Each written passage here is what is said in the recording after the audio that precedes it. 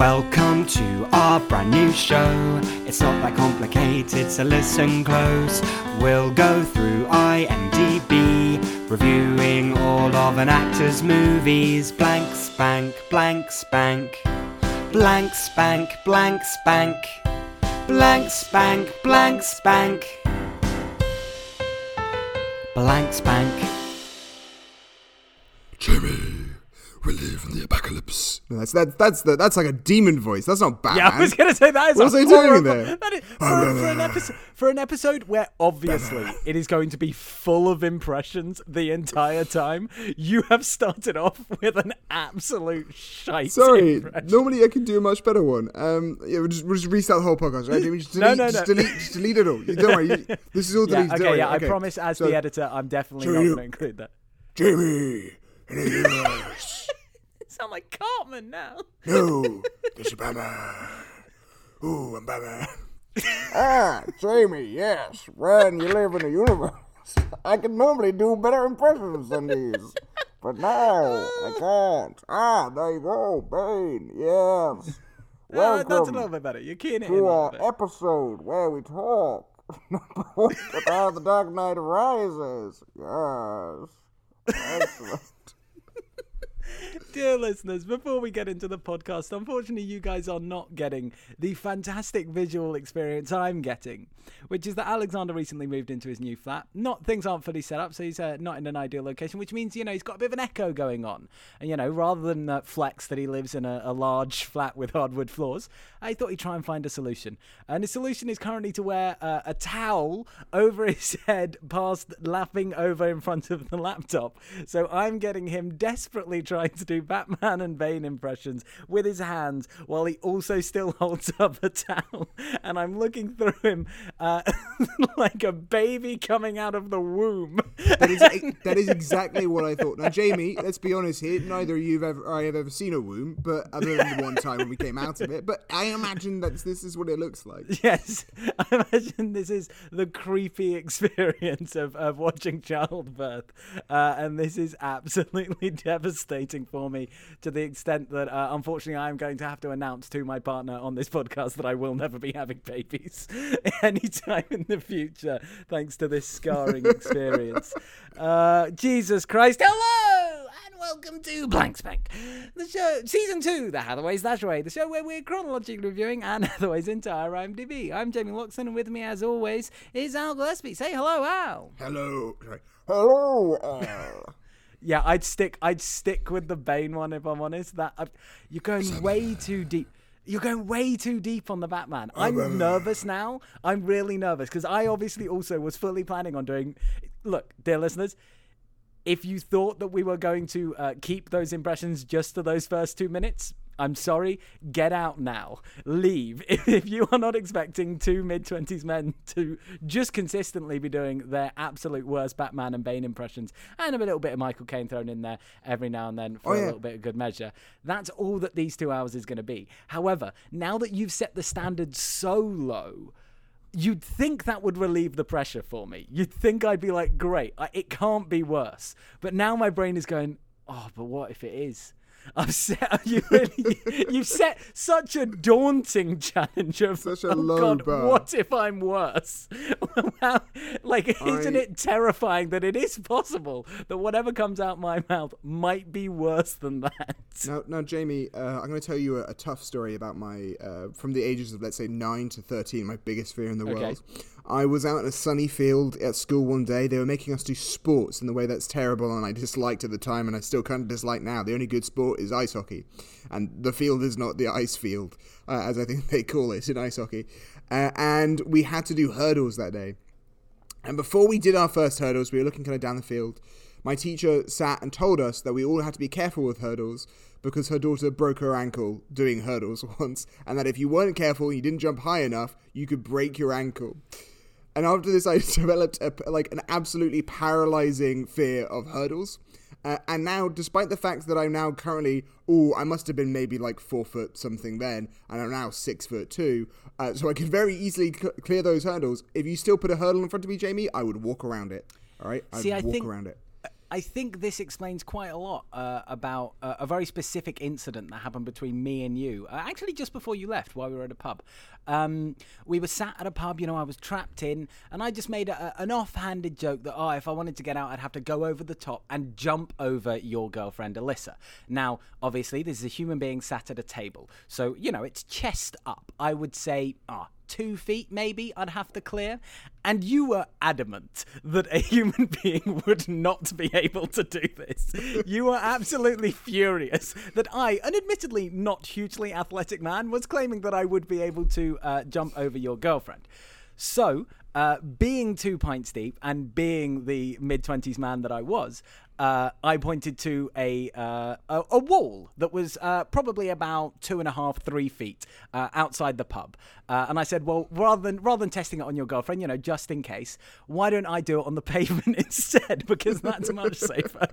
And I understand. What I want to come around and say is, I understand your fear, because while I will say, of course, I absolutely nailed it. If I had thought about it for any more than the 0.25 seconds I did as I walked up to that wall, I absolutely would not have done it. I had to walk up and just immediately jump. I have to say, this is obviously from a standing position. With a running jump, that is obviously pitifully easily. But, standing position, 3 feet clear, it's all right. But anyway, I now understand why you were so confused that a human being would be able to jump over that sort of height. It explains a lot about you. So we get, much like a comic book movie, we're getting your origin story on today's podcast. I was born with the hurdles. You merely adopted them. This is terrible. We need to. Maybe I need to just put a ban on me doing any Batman or Bane impression for this entire movie. Otherwise the podcast is getting derailed. I don't think the Bane is that bad. The Batman is bad. Give me your Batman. Give me your Batman, motherfucker. Okay. All right, see, no, fuck off. Batman me. It's like the hurdle, Jamie. No. You have to do it. You gotta. Don't think about it too much about it, Jamie, or maybe be worse. Batman. No, it's too low. Fuck. Shit. I did it. Yeah, I did it. I went too low. Got in your head. You did. And the thing is, watching it, I knew this was going to come up, so I was practicing it yesterday, and it was way better. And all I've got is that. What I found interesting, I guess we'll just start talking about the fucking film, because we've got a lot to say. And let's just start with the general idea.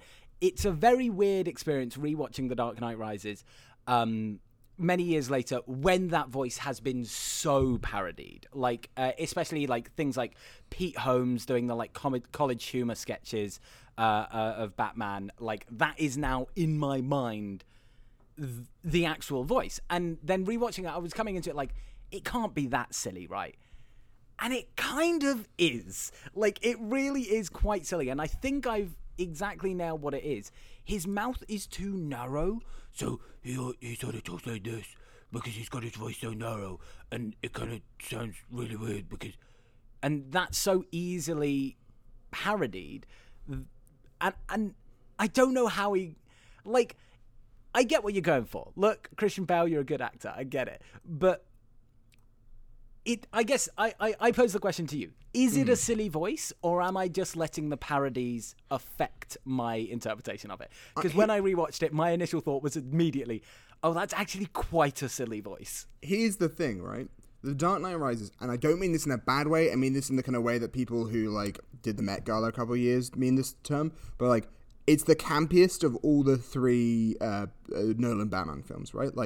Its villain is a completely swole ass Tom Hardy wearing a giant mask, talking in this voice, and it's very camp.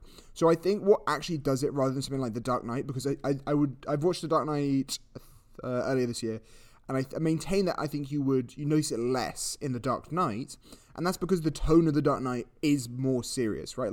The kind of humor in that is coming more from the Joker, but it's a very dark, nasty humor, and it's so everything is a little bit more intense.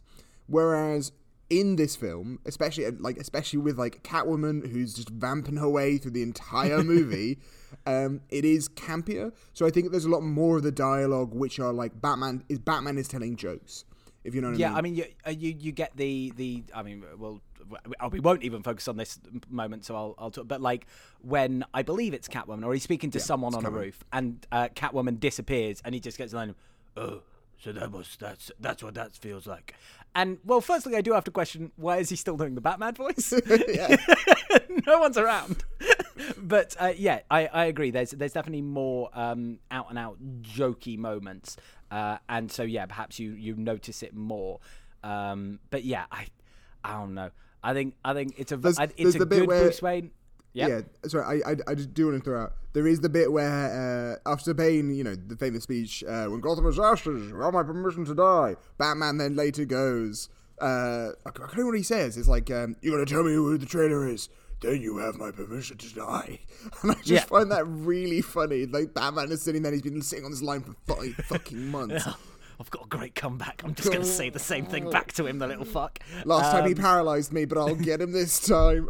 Yeah. I'm excited to see Robert Pattinson do a Batman. If nothing else, just to see, well, how does someone else do? Because, I mean, this is obviously not an innovative observation, but the Dark Knight trilogy was the first like really gritty, serious take of Batman. So our only perception of a serious Batman, outside of the fucking Batman vs Superman, which were not very good, the Ben Affleck ones, outside of it's our only real serious interpretation of Batman.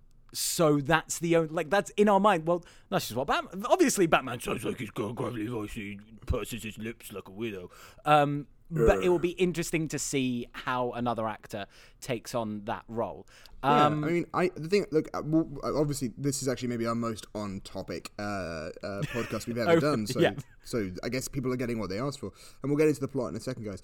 But what I find most interesting about Batman is I maintain Batman is America's James Bond, which is to say, no one really minds when different people play Batman. Like, unlike the Marvel universe, where I think people are like quite adverse to recasting roles that, like, at least ever since they put Don Cheadle in as War Machine and Mark Ruffalo, those are probably the only two really high profile recastings. Yeah. Other than like, well, in the MCU, yes, you've obviously had multiple Spider-Mans, but even the multiple Spider-Mans sort of throws up issues. Everyone is all automatically like, no, this is the good Spider-Man. Why do we have another one? That was the good Spider-Man. Yeah, definitely.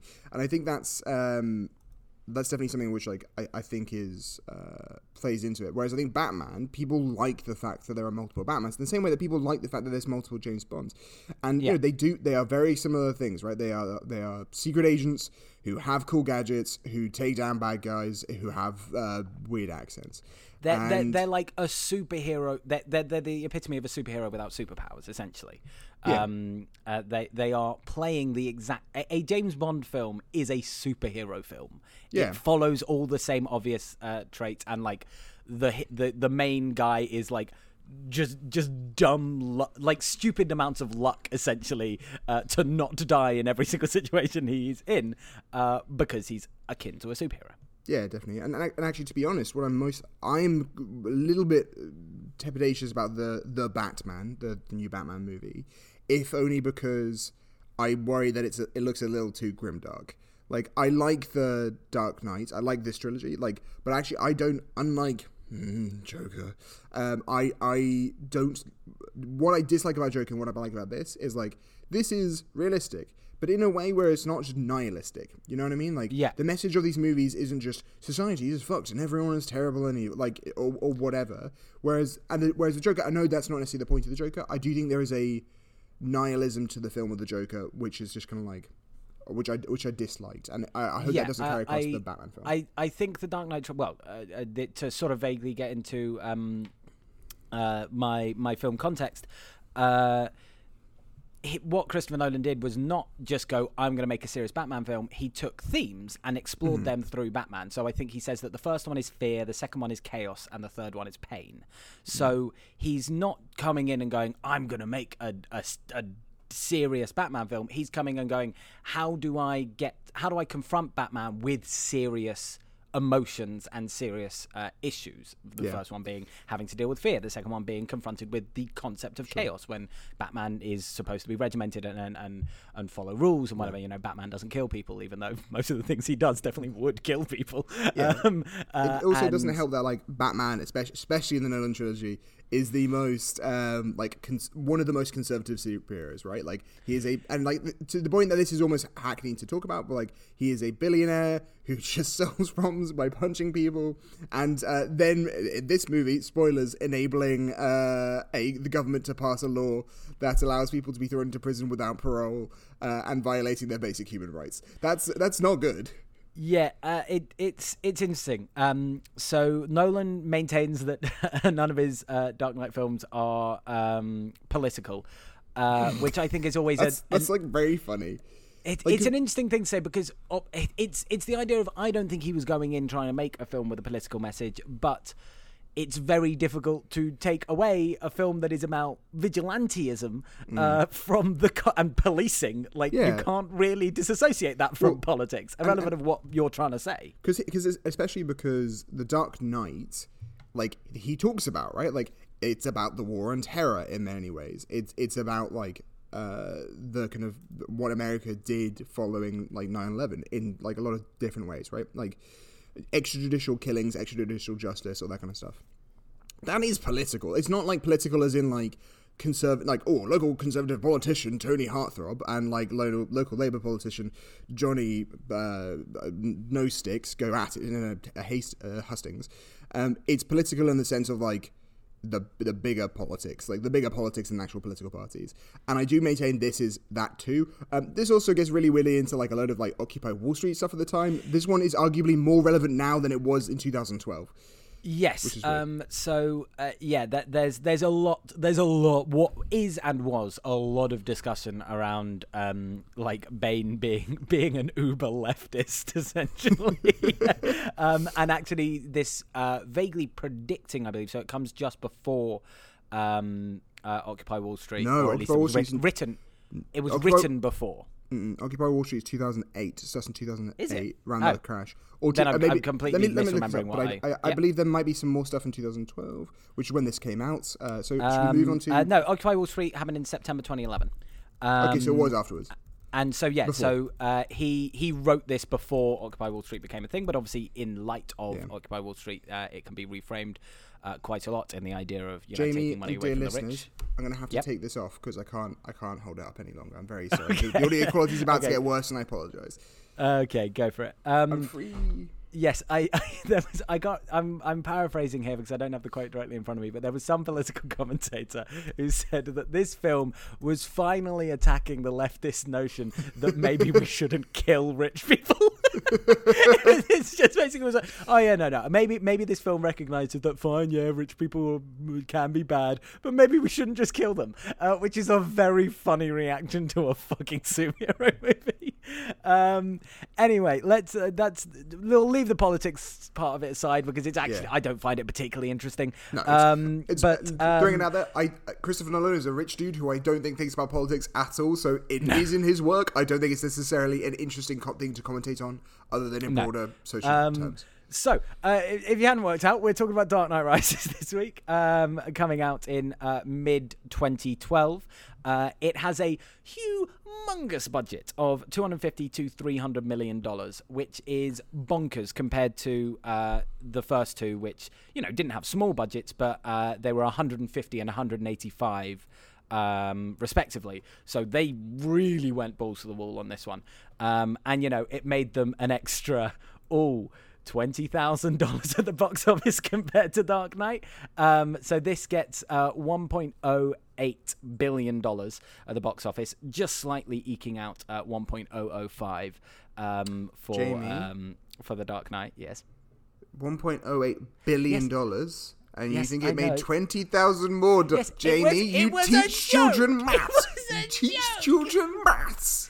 It was a joke, Alexander. You fuck. You were a maths teacher. It made a tiny bit more in relative terms to The Dark Knight. But what is actually bonkers about this is when The Dark Knight Rises was released, obviously this sort of sparks the billion-dollar film suddenly becoming a really regular thing. After 2012, it became a much more regular thing. So this entered in at the 7th highest grossing film of all time at the time of release. Mm-hmm. However, it was only the third highest-grossing film of 2012, with Skyfall and Avengers being released in the same year. Despite cracking the top 10, that's 3 films from the same year, all cracking the top 7, which is bonkers. And obviously now it only sits at 30th. On the all-time box office list, as just more, every fucking Transformers and Fast and the Furious film now comes out and gets $1 billion in its sleep. Do you know what the secret is, Jamie? Do you know what the secret is? Do you know what the secret that Hollywood doesn't want to tell you about how you make $1 billion at the box office is, Jamie? You release your movie poorly in 3D and you charge an extra $10 to go see the 3D movie, which basically means it's the equivalent of almost buying 2 tickets to go see one film. That really helps inflate your numbers. Al coming in with the hot take. The hot takes from Al. Let's release it in IMAX so they can pay another bunch of money. Gone with the Wind, all right, Jamie? Gone with the Wind is the most seen cinema film of all time, and that's depressing. Can someone please beat that? Yeah, it is. Well, but it is the most seen film, but that's also because it came out at a time where there were 2 movies. That's and not it kept true. On being, Jamie, it kept on being released every year for like 20 years. So that's true. The actual reason why is because it was released at the box office continuously forever. People always think that there were not very many movies. Like, for a while, there were lots of movies. They just weren't good. We don't remember lots of them. Like, Gone with the Wind is, I haven't seen, but for all intents and purposes, don't really want to. He's kind of super racist. Is Batman super racist, Jamie? Let's stay on point. Why are you talking about Gone with the Wind? Look, all I'm saying is if you take, a bloke from my local football team... He's a bang average player on his day, but stick him up against 10 blokes from the pub, he'll probably win most of the time. I don't know if that analogy worked. Basically, I was saying, yes, there are other movies at the time, but they all suck. So, yes, of course, loads of people went to see Gone with the Wind. Anyway. Yeah, take that, Metropolis. Fuck you, Frank. So, of course, this is written and directed by Christopher Nolan. It is the last of the Dark Knight trilogy. He wasn't sure whether he was going to make another film. He only really wanted to make it if he absolutely came up with a really good idea. Initially, Heath Ledger was going to return as the Joker, but of course, unfortunately, he passed away. Yep. So was he originally meant to return? Yes, so the original idea for the film would have had him, the Joker on trial, Harvey Dent having survived the end of the Dark Knight, the first Dark Knight, and sort of wreaking havoc on the city alongside the trial of the Joker going on in the background. I don't know if obviously he passed away. Yeah, I'm not sure if I think that would have been better. I'm not saying I wish Heath Ledger was alive. I do wish Heath Ledger was alive, but I'm not sure that I think that would necessarily be a better. I think this is a more interesting finish to the series. He brought in Bane to challenge Batman physically and mentally. He sort of felt like up until now. He'd been approached in challenged in very different ways compared to the way Bane can, where you can just get Tom Hardy to put on 30 pounds of muscle, which he did for this movie. Slam. Obviously, you've got a huge returning cast from the series. So Christian Bale playing Batman, Michael Caine playing Alfred. Forgot about this name for a second. Alfred. Gary Oldman playing the police commissioner. You've got Tom Hardy, as I say, playing Bane.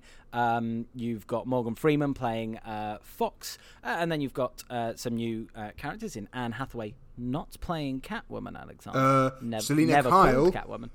She's Selena called Kyle, a obviously. cat burglar and the cat, and she wears cattish. She's Catwoman. She is a woman and called the Cat. So put those together. I will give you that. Catwoman. She is a woman who is called the Cat, but she is never referred to as Catwoman in the film. And you have Marion Cotillard playing... say that again, Jamie. Marion Cotillard. Say that once more. Marion Cotillard. Not Marion Cotillard. All right.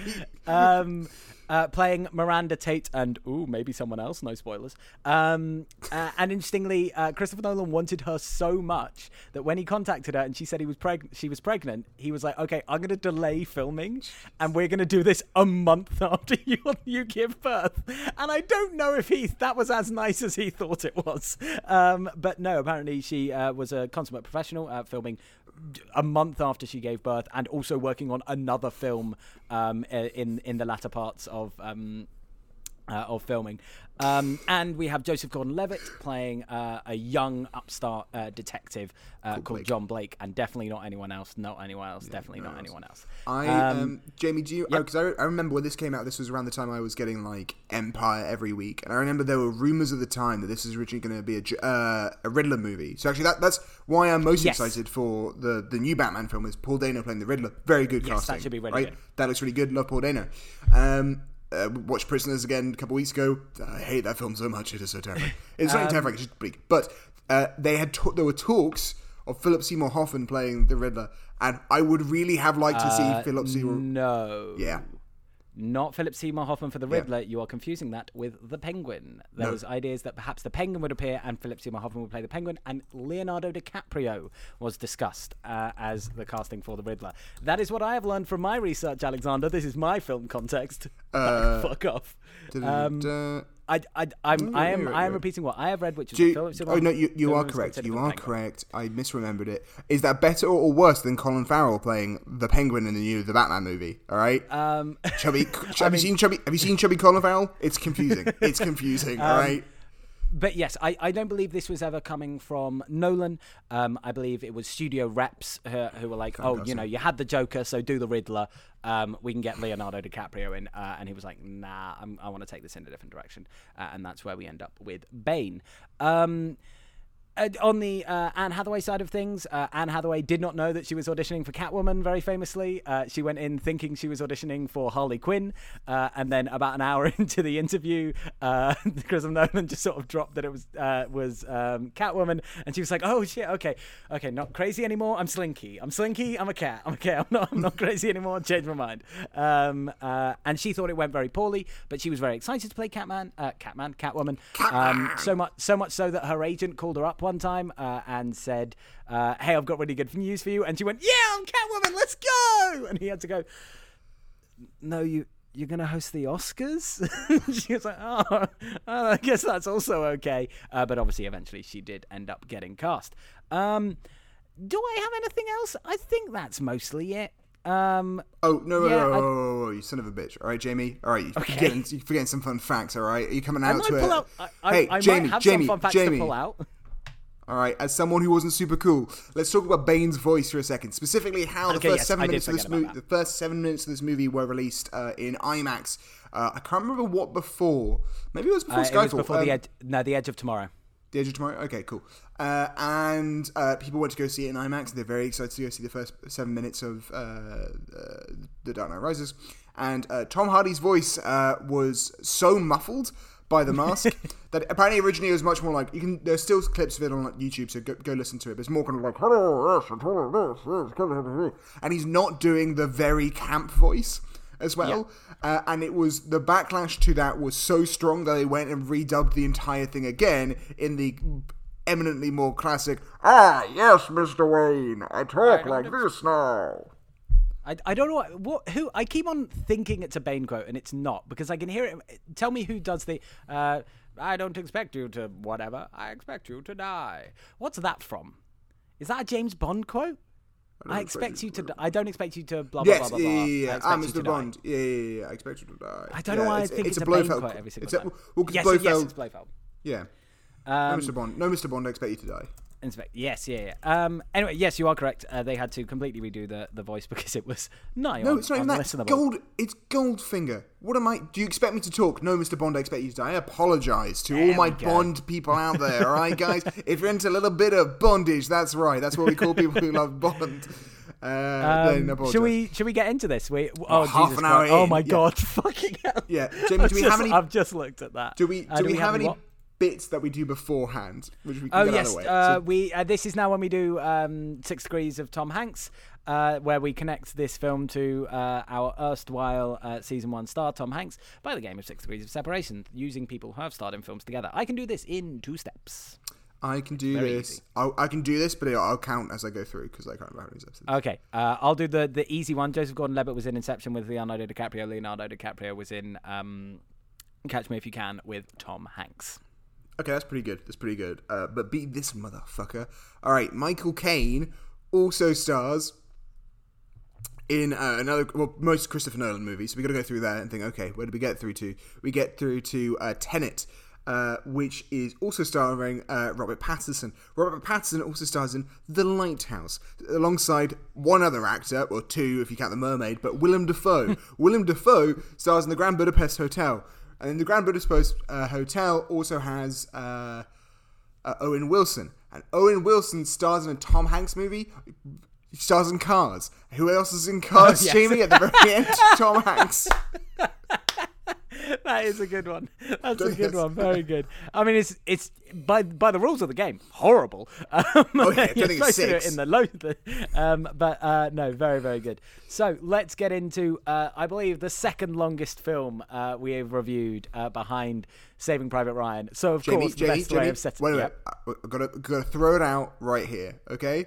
You and me, we're going to do this together. We're going to skip some of these scenes because it is a 2.5 hour movie. It is not. It is 2 3/4 hours, my friend. Again, guys, for this podcast, I don't have Wi-Fi at my house, and I ran through all of my data to watch this movie because I wanted to watch it. Of course, just talking about vaguely the idea of superhero films for 30 minutes was, of course, the best choice we could do.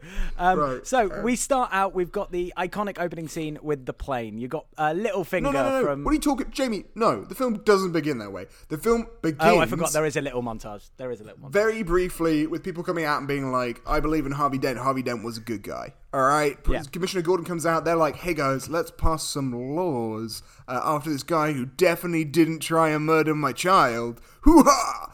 And then we get into the plane sequence. Littlefinger, of course, from Game of Thrones, all right? Or more importantly, the dad from Sing Street, a movie which is so good, everyone should go watch it. Go watch Sing Street. It's great. You'll love it. He's taken 3 people who are supposed to work with Bane. He's like, oh, okay, I'm going to interrogate them. I'm gonna hang them out the window and threaten to shoot them. And then comes from one of them. Oh, he's probably not talking because why would you shoot someone before throwing them out of a plane? Mr. Nolan, I thought you said this film wasn't political. But the CIA is torturing people on a plane. But yeah, basically Bane is like, haha, you've fallen into my plan. He's got another plane. The plane, people, rappel down and they shoot into the plane. They get Bane out, yes. I know. I said we should go through this really quickly, all right? But we got to still do our classic. We'll just cut something out later, okay? Just cut it out like a C plot later on. Don't worry. What is it with people and their plans to get caught? All right. No one ever just like, because they plan so well ahead, but the plan is never just let me be one step ahead of these people. It's always just, I'm going to get caught. And then being caught, I'll bring them down from the inside. It's the fucking one in Skyfall with Javier Bardem. Is just absurd. Absolutely absurd. Apparently this year was the year of getting caught. Well, it was definitely the year where, I think it was the year where too many films had that same plot beat in a row, and everyone went, "Oh, it's not believable." It's completely believable. They're evil geniuses, all right, idiots. Just because you're not smart enough to get caught doesn't mean a genius isn't. So Bane, great sequence. I do want to say something silly about that. There's the action sequence to get everyone, and earlier on, the Peter Baelish had said, "Oh, there are 3 of you, but I just told the authorities that there's only 1 of you, so I can kill 2 of you." Now later, they've shot off the wings. They've shot into the plane. They've exploded the wings off. They've sawed a hole in the back of this plane. They're about to hop out, and Bane goes to one of his mates. No, they expect one of our bodies, brother. And I'm like, I think if they find this wreckage, they're not going to be like, but everyone who they said was on this is in this plane, so I guess there's no foul play here. This is probably a normal crash. What about the bullet holes? Nah, everyone who they reported was on this plane is on this plane. Therefore, there is nothing suspect. Anyway, he leaves one of his mates on the plane, and we end the sequence. I love this. Cut back to Gotham. It is such a good... I just want to throw... It is. It's a great opening. I just want to throw this. After... Christ, when was the last good Anne Hathaway movie? Brokeback Mountain? No. Rachel Getting Married? Rachel Getting Married, I guess, the last time she worked at the Great Director. Rachel Getting Married, which is 1, 2, 3, 4, 5, 6, 7, 8, 9, 10, 11, 12 episodes ago. Yeah. That's 3 months out. So that's the last good director... No, that sounds harsh, but a film in which I'm like, oh, this is someone at their peak of ability making something, and it opens this film, and I'm like, I'm ready to go. I'm ready to go, Dig Dog. Let's do this, bro. So we can get through the next little bit. Gotham. Yeah. We can get through this quite quickly. Bale, Batman or Whoa, Bruce Wayne is even before injured. Jamie, I know we said I have to go. Oh my God! I'm trying to rush through. Jamie, exactly, Jamie. All right, but just 1 second. 1 second. I'm all right? thinking of your internet here. Jamie, I want to take a brief second to tell Canada to go fuck itself for one specific reason, Jamie. If you bought a data plan which called itself Infinite, how much high-speed data would you expect to get? Oh, infinite, Alexander, of course. Exactly. Instead, you get 20 gigabytes of high-speed internet, and then it goes down to, guess how fast? That's 4G, 20 gigabytes of 4G high-speed. What do you think it goes down to speed-wise after that? Oh, I'm going to guess high to make it sound... Oh, you probably at least still get 15 megabytes a second, Alexander, of course. Guess low. Just guess low. I don't know, 8? 216 kilobytes a second. Oh, That's what you go down. You go down from high speed to essentially unable to load anything. However, apparently it's good enough for me to stream this, so that's fine. Yeah, anyway, this is bonkers. So I still have internet. It's like you have internet Wi-Fi, but just not at any usable speed. So anyway, Commissioner Gordon is meant to be giving a speech in which he's saying, by the way, Harvey Dent was a bad guy, and I completely destroyed like a load of people's lives over this. Like we became a police state and enabled a load of people to thrown into jail. Possibly not. Well, you're right. So back to back to Christopher Bane. Can I try? Can I try and get through some scenes? Mr. Batman. What's his name? Bruce Wayne. Bruce Wayne, he's been a recluse. This is 8 years after Dark Knight. He's not appeared in public since. His leg is kind of fucked. There's a party of a bunch of rich people, including Marion Cotillard, who was an investor in one of the projects in Dark Knight that ended up losing a bunch of money because of Bruce Wayne. She's like, no, but I still believe in him. I want a meeting with him. And he's like, no. We are introduced to Anne Hathaway. She is a maid. Is she, though? Oh, all of that black underneath is convenient. And she basically breaks into Batman's safe. Yeah. Wayne Manor and into the safe. Bruce Wayne catches her and he's like, ho, you caught me. Oh, didn't you know I can switch my voice to sexy in 3 seconds? Oh, yeah. I was saying, Alyssa and I had a drinking game for this, which basically was it was Alfred gives a speech, drink. Bane seems like he should be in a drag show for some reason, drink. And anytime Anne Hathaway's uncomfortably sexy in this movie, drink. And and Hathaway just goes into full like, I'm going to vamp for this entire movie, and it's great. So yeah, she gets away with some pearls, but also Bruce Wayne is like, she was dusting for my fingerprints. That's weird. And so he's sort of in the Batcave doing a little bit of research. Alfred comes up and he's like, Mr. Wayne, I've always thought that you were never going to come back to Gotham. And we get... That's the worst... I want to say, you actually are from South London, and it really fucking pisses me off that that's your Michael Caine impression. It's almost as if I'm on a fucking comedy podcast, Alexander! It's almost You're correct, Jamie. I forgot. The standard Michael Caine accent isn't funny enough. You got to play it up for giggles. I apologize. Michael Caine. Of course, you talk like you're only meant to blow the bloody doors off. That's a terrible impression. I apologize. Michael Caine. I wanted to... we've managed to make it 30 seconds further in the film, but I do actually want to pause and talk about this. We get him telling his story. At least this is 2 weeks. Can we just do this as like 2 episodes? Because this is... We'll see how we go. He goes into this whole story about when he was away training with Ra's al Ghul. He was hoping he would never come back, and he was hoping that one day he would be out in Paris, sit in a restaurant. Not in Paris, in Florence, you idiot. In Italy. Why would anyone want to live in Paris? It's shit. Paris is shit, Jamie. All right. What's Paris got that Florence doesn't? All right. Florence is for people who fuck. Paris is for people who smoke cigarettes and judge me. Okay, that's enough. Okay, so. Anyway, he's like, I'm hoping, and spoiler alert, I was hoping I would see you, sat there and you'd be with your wife. When you were away training with Ra's al Ghul, I hoped I'd go to Florence and I'd sit in this cafe every Friday and I hope I saw you. And I hope that you look at me and you'd have kids and you'd have, now I'm further on, and you'd have kids and then we look at each other, and that we know, I never wanted you to come back to Gotham, Mr. Wayne. So to sort of spoil the very end of this movie, that is literally the end of the movie. Spoilers!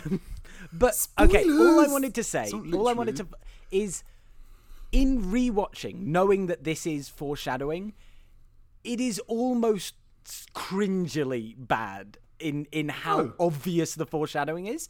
But on first watching, you wouldn't feel that. You wouldn't think, oh, this is setting up for the end. So is that bad or not? Because on rewatching, I was like, fuck, this is so obvious. Like, this is really hamming it up, setting it up for the end. But on first watching, I don't think you would do that. So does that matter? I mean, very much in the sense that, like, I think all Nolan's movies are meant to be watched in the cinema. Like I think he talks about this a lot. Like, it's why I think he wants HBO Max to go fuck itself. And hey, I think we can all agree for HBO Max to go fuck itself. But yeah, no, I think it's bad. Like, I think sorry, I don't think it's bad. I think in the cinema this worked for me, right? Like, because the ending was like, it works very well in the ending. So the setting up for that pays off. And I think even if you still think, oh, well, it's setting up for the ending still works really well. The payoff of he gets out, he gets free of this pain, or not free of this pain, but he moves on with his life, is a good ending. And I think, so I agree, like it's, you know, it's like the only side cutaway we have in the entire film, which feels kind of weird. And I think that's why when you look back, you're kind of like, ugh. But no, I like it. I think it's good, and fair enough. I think Michael Caine's great in this, so I love him. He is. Oh, it's Michael Caine. Pride of London. Will you let me get through the next 20 minutes of this film, which I think I can do quite quickly. Okay, fine. And even if I get some of it wrong, okay, then I'll judge you. I'm going to judge you for this, Jamie. So go. We get introduced to Joseph Gordon-Levitt. He is a detective. He finds out that some kids have been going missing in the city and just going down the sewers, you know, as kids do. Specifically kids from the orphanage that he used to be at, which is also the orphanage Bruce Wayne was at. We also then have... No, it wasn't. No, Jamie. Sorry, I need to stop you for a... carry on. I'll critique you up. Okay, fine. It wasn't the same orphanage. Doesn't matter. No, Jamie. It's funded by Bruce Wayne Enterprises. Yeah, Bruce Wayne never went to a fucking orphanage. He was a billionaire. Yes, Do you think they put billionaires in orphanages, you tit? Carry on. Carry on. Okay, yes, Alfred looked after him. We saw this in the first movie, you idiot. Sorry, did you just say yes, sometimes they do? When have you ever heard about a billionaire living in an orphanage? Piss off. Carry on. I'm trying to tell you to piss off. So, what was Anne Hathaway doing with the prince? Well, she wants to sell it to a criminal. The criminal then is like, haha, I'm going to kill you instead. She's like, haha, you see that bloke over there? That's the congressman that everyone's been looking for the last couple of days. I fucked him and brought him here. And you just called the police. Police turn up. She, plays the damsel in distress role. And there's a bit of a shootout between the police and these baddies. Anne Hathaway escapes, but in the ensuing fight, the Commissioner Gordon ends up down in the sewer, kidnapped by one of these men. They bring him to Bane. Bane is like, why the fuck do you have Commissioner Gordon here? Why would you do that? Like, that's an insane thing to do. We were pretty chill down here. No one knew we were here. And then you brought the fucking police commissioner here. The police commissioner manages to, like, roll off, just fucking rolls off to the side, ends up going down the sewer, escapes. Well, not escapes, but gets, I believe, wounded. He does. Well, how much do you define an escape? He's wounded and barely breathing. That's escape, Jamie. The condition you're in doesn't catch. He's free of Bane. Bane does not catch him because JGL, all right, Mr. Gordon-Levitt, all right, manages to save the day. He goes because he found a body earlier with the dudes. He comes back. He's like, oh, I know all the rest of the police officers are like, we don't want this hothead here. And he's like, well, if he's in the sewers, then I know where he's going to come out because I found the body earlier. So showing that he's a good detective, a pretty good detective, he goes round to where the body was and finds the commissioner. And do you know how good a detective he is? Well, we'll find out in the next scene because he goes to Wayne Manor and he goes up to Bruce Wayne and he basically just goes, mate, I was 7 and I looked you in the eyes and I fucking knew you were Batman, you twat. And it's setting up for the reveal later on that, you know, he's a brilliant detective. It doesn't quite work. He literally does just say, I saw that look in your eyes and I've felt that look. So I know you're Batman. To talk about, like, I know some people really hate this movie and I don't. I think there's a lot to love about it. I think there's a lot of fun stuff.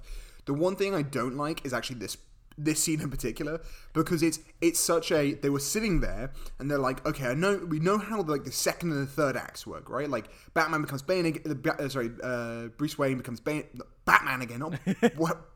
Everyone's names are too similar. Bruce Wayne he's Batman again, he goes and fights Bane, he fails, he comes back and he wins. Sure. How does he get to that point? And I understand that they're sitting there and they're like, it needs to be a speech. It can't be Alfred because Alfred doesn't want him to be Batman again. It can't be Commissioner Gordon because Commissioner Gordon needs to be taken out. Okay, we need another character to come in. But to do that, we need this other character to be like, I know who you are, you need to do this thing, because they killed every other character who knows that he's Batman, or they wouldn't want him to come out of hiding anyway. And that's fair enough, I guess. But you're right, it plays weirdly hollow in this scene. Like, I don't know why they couldn't just have people say, like,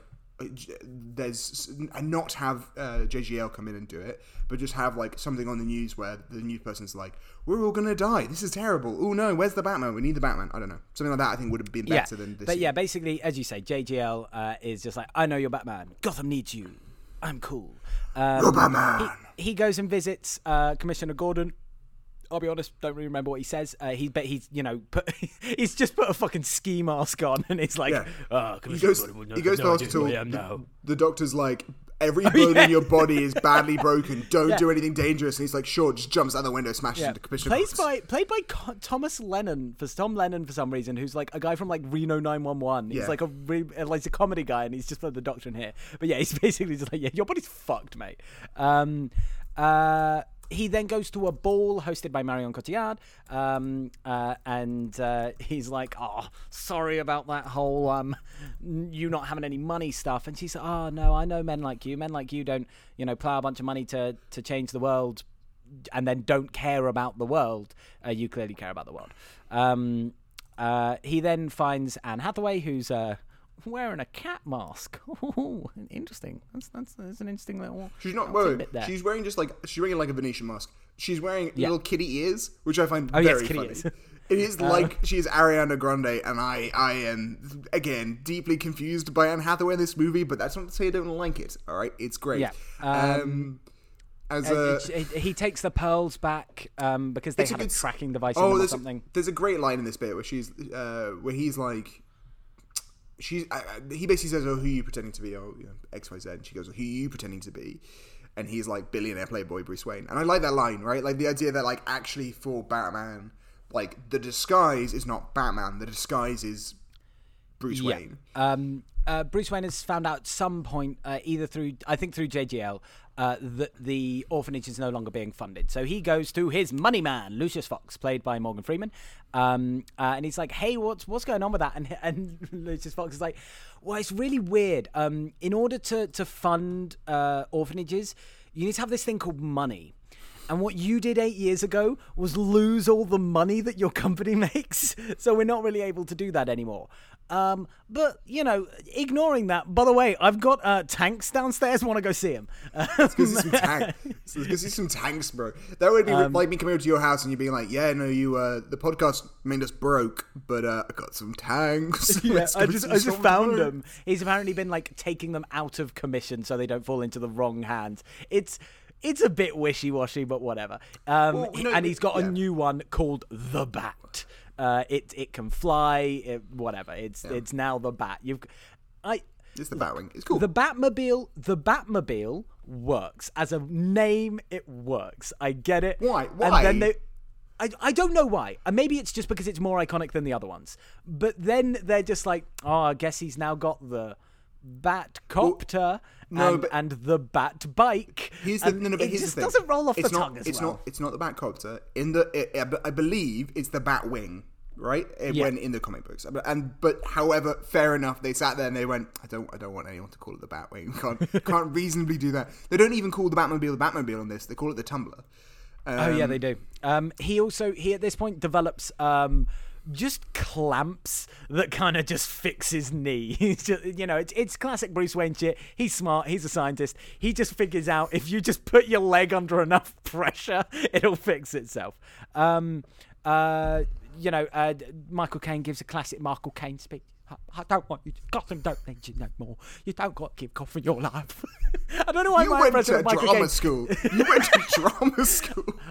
The people at home can't see this. I don't know why my impression of Michael Caine has his head bobbing up and down vigorously. I wish you would not go back to Gotham, my dear son. Anyway, we then get another iconic Bane scene where they break into the stock exchange. They break in. They shoot. Of course, the classic way to shut down the stock exchange is to shoot the televisions. That stops the stock exchange. But they don't, Jamie. They don't want to stop the stock exchange. No, they exactly. They want to steal. They want to tap in and steal money from it. How does this all work science-wise? Jamie, that's not even what they're doing. Let me explain. You idiot. Let me explain to you the plan. All right. Let me point out all the plot holes you've mentioned so far. Okay. No, so what they're trying to do, which is explained later, is using the thumbprint from Catwoman. They are trying to short a bunch of stocks for Bruce Wayne. They're pretending to. I've seen The Big Short. I know this. I'm exactly. in. I'm keyed in. They basically want to make Bruce Wayne lose all of his money. So they go in, they kind of shut down the stock exchange, they kidnap a bunch of people, and then they continue the process of setting up all these. It's time to go mobile. Yeah, I think it seems very cool. I think that was the day that Bane had a cold. Batman shows up, but the police are all then like, "I'm going to catch Batman," because everyone blames Batman for the death of Harvey Dent, and they're like, "I'm going to catch Batman," rather than catch these guys who just stole all this stuff. They're like, "Who cares about them, Batman?" And it's sort of, I think, it's meant to point out that like at this point, actually, as Alfred has been saying all along, Gotham doesn't need Batman. Gotham needs Bruce Wayne. And he refuses to do that. He kind of distracts the police. The police could have done it anyway, or probably may not necessarily have caught up, but they would have not lost Bane. And instead, they kind of go after Batman. Batman manages to steal the computer they were using to kind of set up the trades. But it's not until the next day that Bruce Wayne finds that out. This is where we get the kind of, I'm not sure if it's infamous speech, but it's the speech with where Alfred kind of goes, Bruce is like, "Cool, you go take this to Lucius so we can find out what they're trying to trade." Alfred's like, "I will, but that's the last thing I'm going to do. I'm going to quit because I worry that you're basically doing this to kill yourself. That like you don't want to live." I've buried enough members of the Bruce Wayne family. I won't bury another. The Bruce Wayne family. the Bruce Wayne. It's very funny. I just go up to your house and like your mum's made really lovely dinner, and you're just like, I really want to thank you and all the members of the Jamie Jones family. I mean, technically at this it's point, considering he's the only person alive, it is the Bruce Wayne family. Right, it is currently the Bruce Wayne family. So he then Alfred's like, I think you're trying to kill yourself, and you need to have a life. You can't keep doing this. Like, they need you, they need your knowledge, they need your resources. Hey, maybe if you didn't just hoard all this wealth yourself, but you try to make society better, these problems wouldn't exist. And Batman's like, no. And Alfred's like, you could have a life. And Batman's like, I had a life. And this is where we have to talk about The Dark Knight briefly. For those who haven't seen The Dark Knight, none of this will make any sense to you anyway. Yeah. And go watch it, it's a great film. In that, Batman's on again, off again love interest, Rachel, is dating Harvey Dent, the guy who becomes Two-Face and who dies and sets up the kind of concept for this movie. In that, Rachel had always said to Batman in the first movie that, I'll be there when you are ready to hang up the cowl, right? Like, I love you, and one day when you're ready to stop being Batman, we can have a life together, but when you stop being Batman, because we're true love. And over the course of The Dark Knight, Rachel decides that actually it doesn't really matter. She loves Harvey more than she loves Bruce. She loves Bruce, but she loves Harvey more. So she's going to decide to be with Harvey, and then no matter what, doesn't matter if he hangs up the cowl, he won't be there for her. Writes this letter. She's then dead. At this point, the point of Bruce getting this letter, she's dead, and Alfred, importantly, burns the letter. Alfred thinks that Bruce, at this point, when the Joker's ravaging the city after the Joker's killed Rachel, he thinks he needs to have the fight still in him if we're to bring this guy down, and destroys the letter so Bruce never finds this out. So Bruce has for the last 8 years thought that Rachel died wanting to be with him. Alfred at this point is like, there was a letter from Rachel saying, hey, she doesn't want to be with you. So it's not that you had the chance of this life. That's not fair at all. You just need to move on. and Bruce gives quite a good line, which I like, which is something along the lines of like, you expect me to shake your hand after you kind of betrayed me in this way. And which I don't know why, but I quite like it. And Alfred's like, no, I know that you're not going to shake my hand, and I know that you're not going to forgive me, but if this is what it takes to like protect the boy who I've raised since he was like, I heard him crying upstairs, then like I will do that. And they go off, and at this point, Bruce Wayne has no more friends. All right, Bruce Wayne all alone. No one likes Bruce Wayne because he's a wanker. Oh, is he all alone? Oh, who's that coming through the door in about 10 minutes? But sure. So Bruce Wayne then goes. Remember. Yeah, he's then going broke. He finds out, oh no, all these trades have happened. He goes briefly to Wayne Enterprises, where he then puts Miranda Tate in charge of the Wayne. Miranda Tate being Marion Cotillard, of course. Yeah. Marion Duck. That's what Cotillard means, right? Who knows? What does Cotillard mean? I have a French degree. I definitely know this. Canard is yes. Canard, not Cotillard. Anyway, so Cotillard does not mean anything. Okay, cool. She then proceeds to. She's now in charge of Wayne Enterprises. He goes back to Wayne Manor. They've let him keep Wayne Manor, although they've repossessed his Ferrari. So he gets driven there by Joseph Gordon-Levitt. When he's at the kind of Wayne mansion, he meets Marion again, and they proceed to have sex. Batman's gonna fuck in this movie, lads. Let's go. Oh yeah. After having sex, I can't even remember what next happens. He tries to meet up with Selena Kyle again, I think. So yeah, this is then running into when he has his confrontation with Bane, basically. Yeah, basically. He is told. He's told Catwoman. They had a scene which we skipped over, but it's fine. That because Catwoman's looking for the blank slate, right? She wants to be able to get rid of her criminal record, so she can get out of Gotham. Currently, she can't go anywhere because she gets pulled up every time on her record, and she's kind of stuck in the city. And she wants to leave. She wants to escape. He says, "I can get this for you. All right, the people who you're working with say doesn't exist. I'm Batman. I can do whatever. I can get this for you." She's like, "Cool. I'll take you. I can get you to Bane." Yeah. Or guys, I think she said, I can get you to guys who can get you to Bane. And she ends up tricking him and catching him in Bane's enclosure. And he's like, "You betrayed me." And she's like, yeah, sorry. Yeah, I did. Yeah, that sucks. I feel bad. And then we at some point have learned about Bane's backstory is that he's the only there's a prison, somewhere in hell, some deep recess, which is basically just a big fucking well. They just take a big fucking hole in the ground and they're like, well, we're just gonna chuck all the bad guys down there, and they can't escape. So who gives a shit? We don't need any guards. We'll just chuck them all down there. And Bane was the only person ever born in this place. No. Bane was born in a prison. It's never specified which. It isn't actually this. But sure. But spoilers. This is what we think at the time. He was born in this prison. And he escaped. Only person to ever escape. Only person to ever escape by jumping as a boy. Yeah. And Bane worked for the League of Shadows. He ended up getting trained by the League of Shadows, but was excommunicated for being too extreme. League of Shadows being the people that trained and then Batman. Ultimately the villains in the first Batman film. Yeah. We then, in this confrontation with Batman here, they're in a fight, we get the very classic line. You merely adapted the darkness. I was born in it, shaped by it. I think that's the best one I've done thus far. Yeah. I think that might be the best one I've done thus far. I was born in the darkness. You merely adopted it.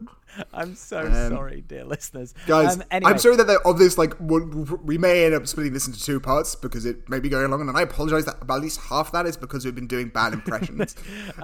So yeah, let's aim to try and get this into one episode and see if we can get through. So Jimmy, no. He breaks Batman's bat. Break Batman back and bam, smashed him. Right, you're going off to that prison in I think it's Morocco. No, I know they speak Moroccan. They are speaking Moroccan. That's great. You know that. I didn't know that. Because Jamie, it's kind of confusing here. Because who grows up in this prison? Do we know? Well, first of all, apparently Bane, who has a weird English accent. So I'm not sure what he's doing in a Moroccan prison.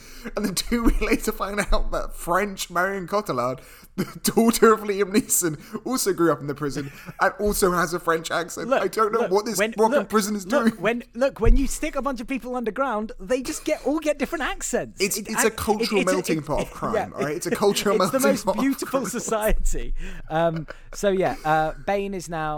Batman is now stuck in this prison, and we Can we go to the football pitch? That's really the next big thing. Basically, Jamie, we missed that classic line. All right, Bane basically goes, "I'm going to make you. You're going to be stuck here, and you're going to be alive while I destroy Gotham. I'm going to do what Ra's al Ghul in the first one couldn't do, and I'm going to destroy Gotham. I'm going to make you watch." And then they get the classic line, "When Gotham is ashes, then you have my permission to die." Which is a good one. So anyway, he then goes and proceeds to do the Gotham thing. What they proceed to do, Bane's plan is essentially this. One, he nicks a bunch of weapons off Wayne Enterprises. Turns out his big cave was underneath. They blew up the ceiling and the tumblers fall to the floor, and suddenly he has all Batman's gadgets. Cool. Step number 2, you get Lucius Fox and Marion Cotillard, and you're like, yo, I need this nuclear fusion device you're using for clean energy, which Batman didn't want anyone to use because it could maybe be turned into a weapon. Cool, I'm turning it into a weapon. The guy they were extracting from the plane at the beginning of the film shows back up, and he's like, oh, I gotta make this into a weapon for you? Ah, crap, okay. Does so. They now have a nuclear bomb in Gotham. It's really bad. It could blow up the whole of Gotham, kill everyone inside. That's not good.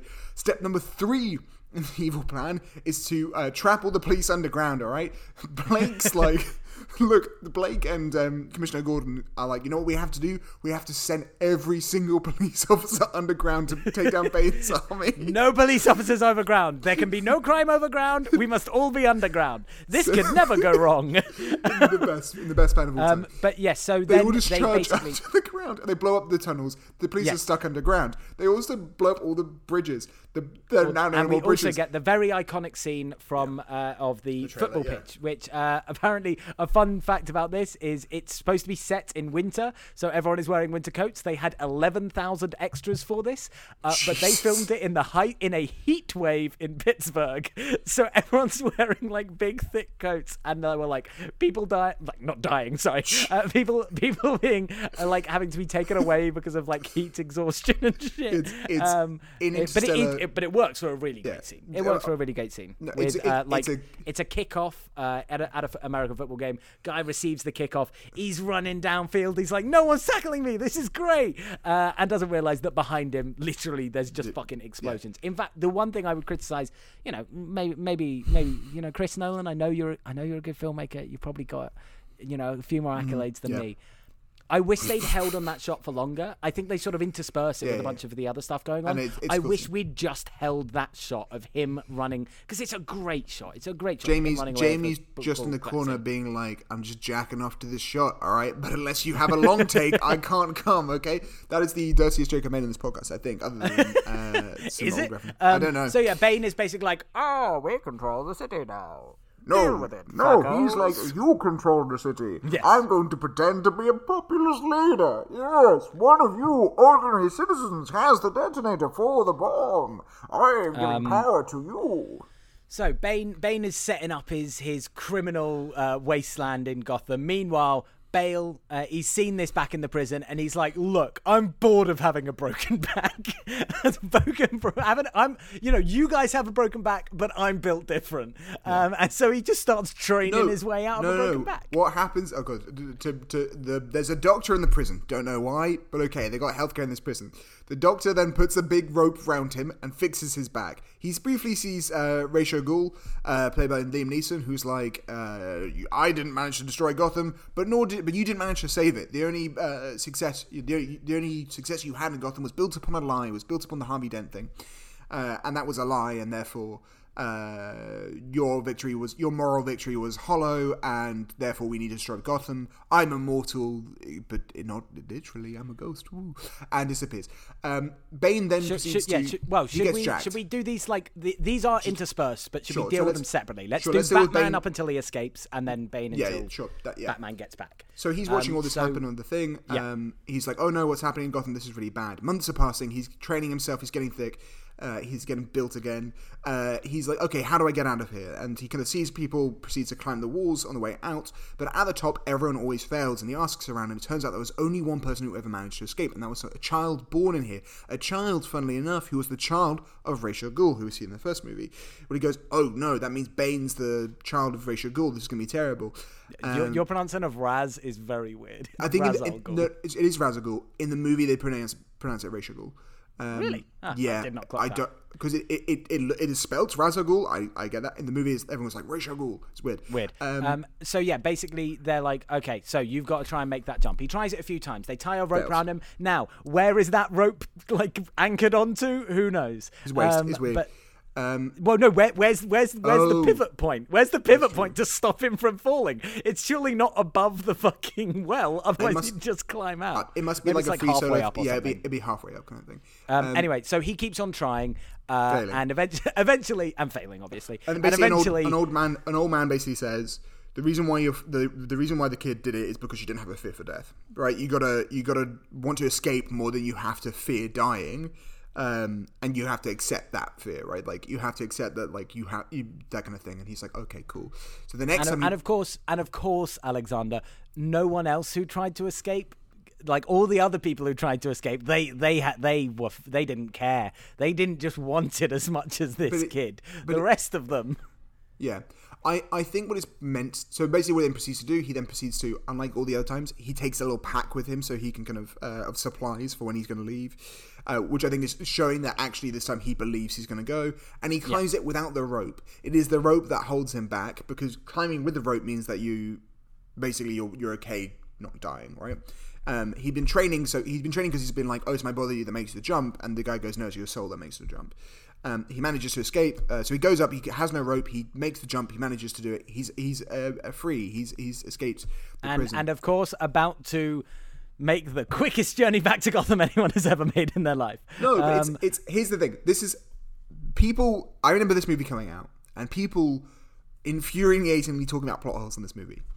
I just want to say this is explicitly a 5-month period between Bane taking over Gotham and Batman getting back to Gotham, right? Because they said, hey, the bomb's just going to detonate naturally in 5 months. They don't give a clear timeline, but he has, let's say, at least a month to get from Morocco to Gotham. I believe Batman could do that. That's completely believable. I don't have to see it happen on the screen for me to believe that Batman can travel halfway across the world. That is not unbelievable to me. You don't need to see everything happen on screen. Fuck you, internet people who like talking about plot holes. So we meanwhile, go to the... while that's all been going on, Bane has been setting up his criminal justice system. We get Cillian Murphy back, who played Scarecrow, and he's playing the judge of this now. A fucking band of criminals who just roll out anyone and they go, Murphy, right, we're going to kill you. The only villain to appear in all 3 movies, which I just kind of like, because again, Christopher Nolan just apparently likes working with Cillian Murphy. Great, always cool. Shows up in the first one as the big bad guy, shows up in the second one briefly at the beginning as drug dealer, and shows up in the third one as this dude, which is great.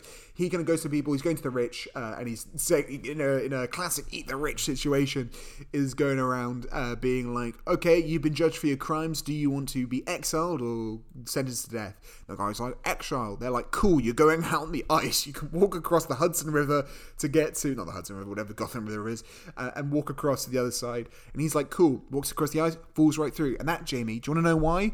Ever since I moved to Canada, I've become a little paranoid about what if I fell through ice, or what if a bear attacks me. So I've been looking up strategies. Okay, Jamie, what if I ended up... my biggest fear, not my biggest fear, I have a lot of fears other than hurdles. One of my biggest fears is being on like a frozen lake, because the idea of like falling through and dying is the most horrific idea to me. Like, that is genuinely the thing which like frightens me most in the world, is like drowning and then seeing ice above you, not being able to break through it. Here's what you do if you're on thin ice. Okay. You get onto it and you lie down on the ice. Because when you do that, you spread your body weight... Spread out, yeah. Yeah, as wide as possible. And then you just commando crawl across as slowly as you can. Because that way, you're like dispersing your weight across the ice rather than standing and gonna, like, likely applying too much pressure down. That's what you do. All these fucking idiots. Okay, yeah, idiots, fine. Jamie. Idiots, Jamie. That's what you do, Morons. Alexander. Plot that's holes. What you do, Plot but holes. I'm built different.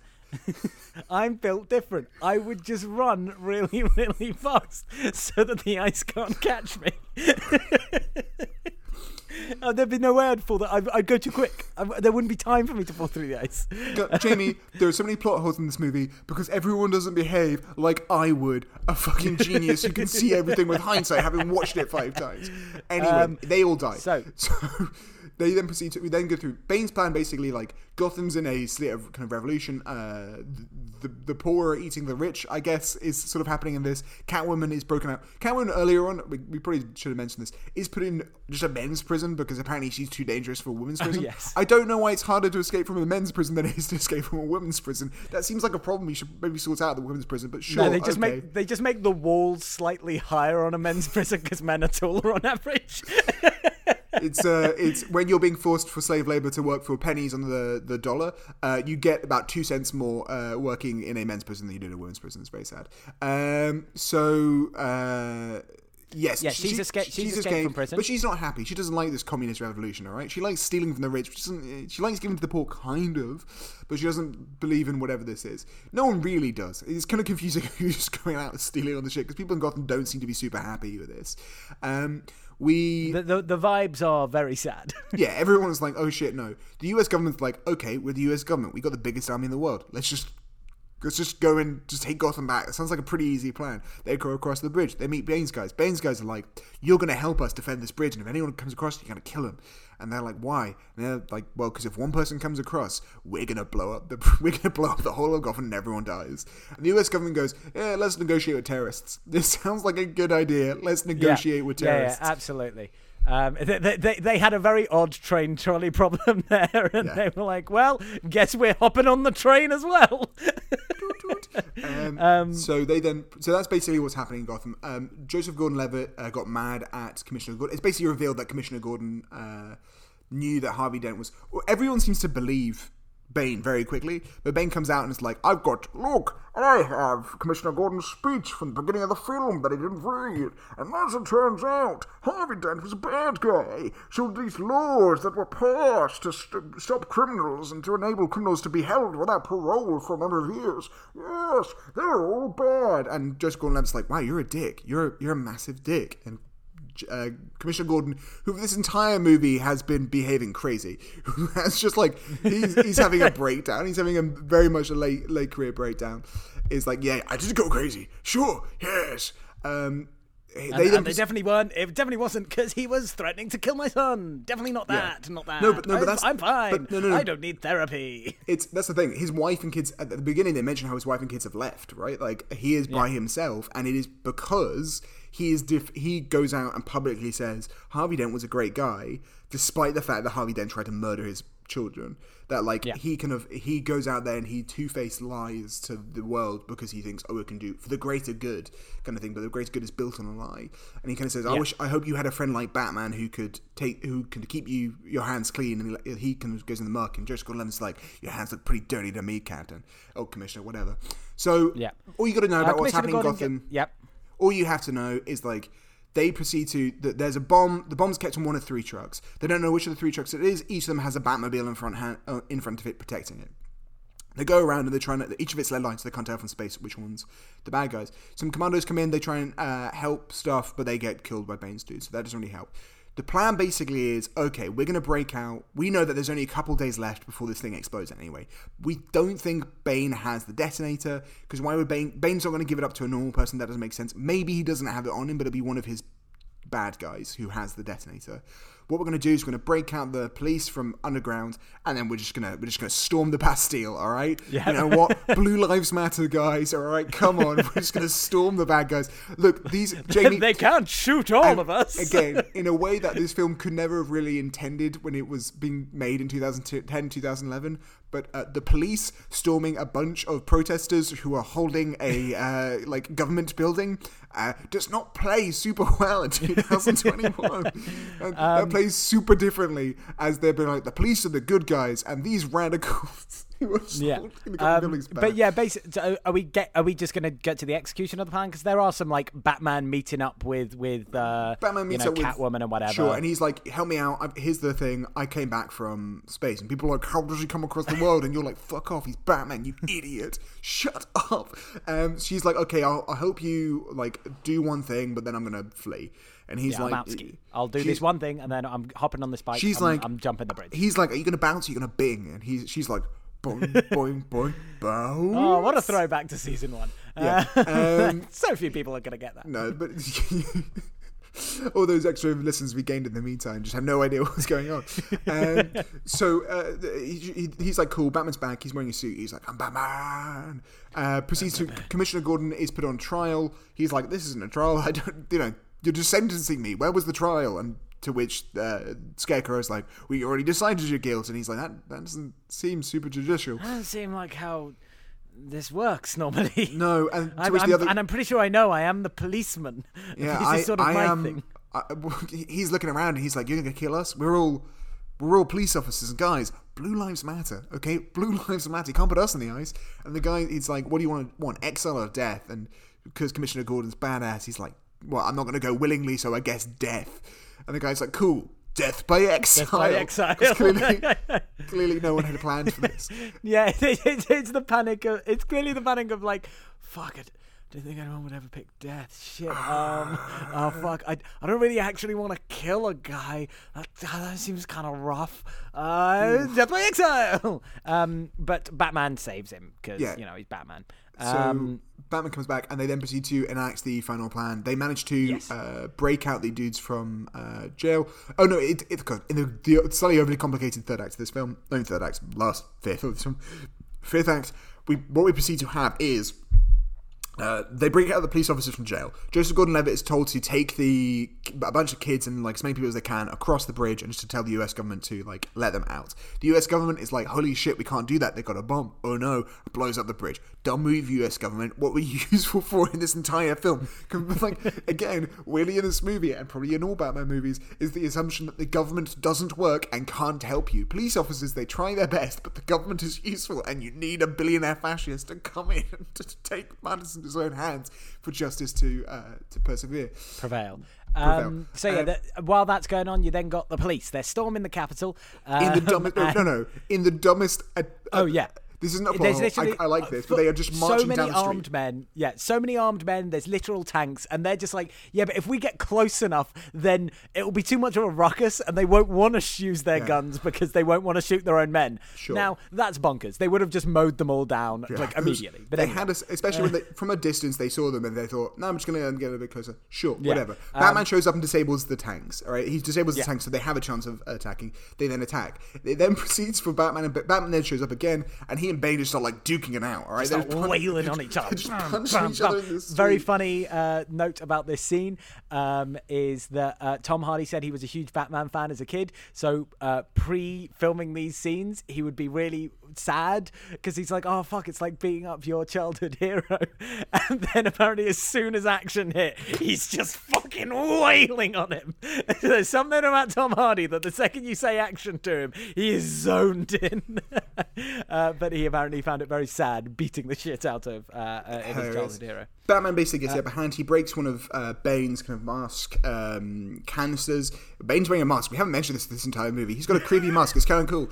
And then he's like, I've won. To which Batman says, like, you're going to tell me who the traitor is, and then you have my permission to die. And he's been, like I said earlier, he's just been sitting on that for 5 months.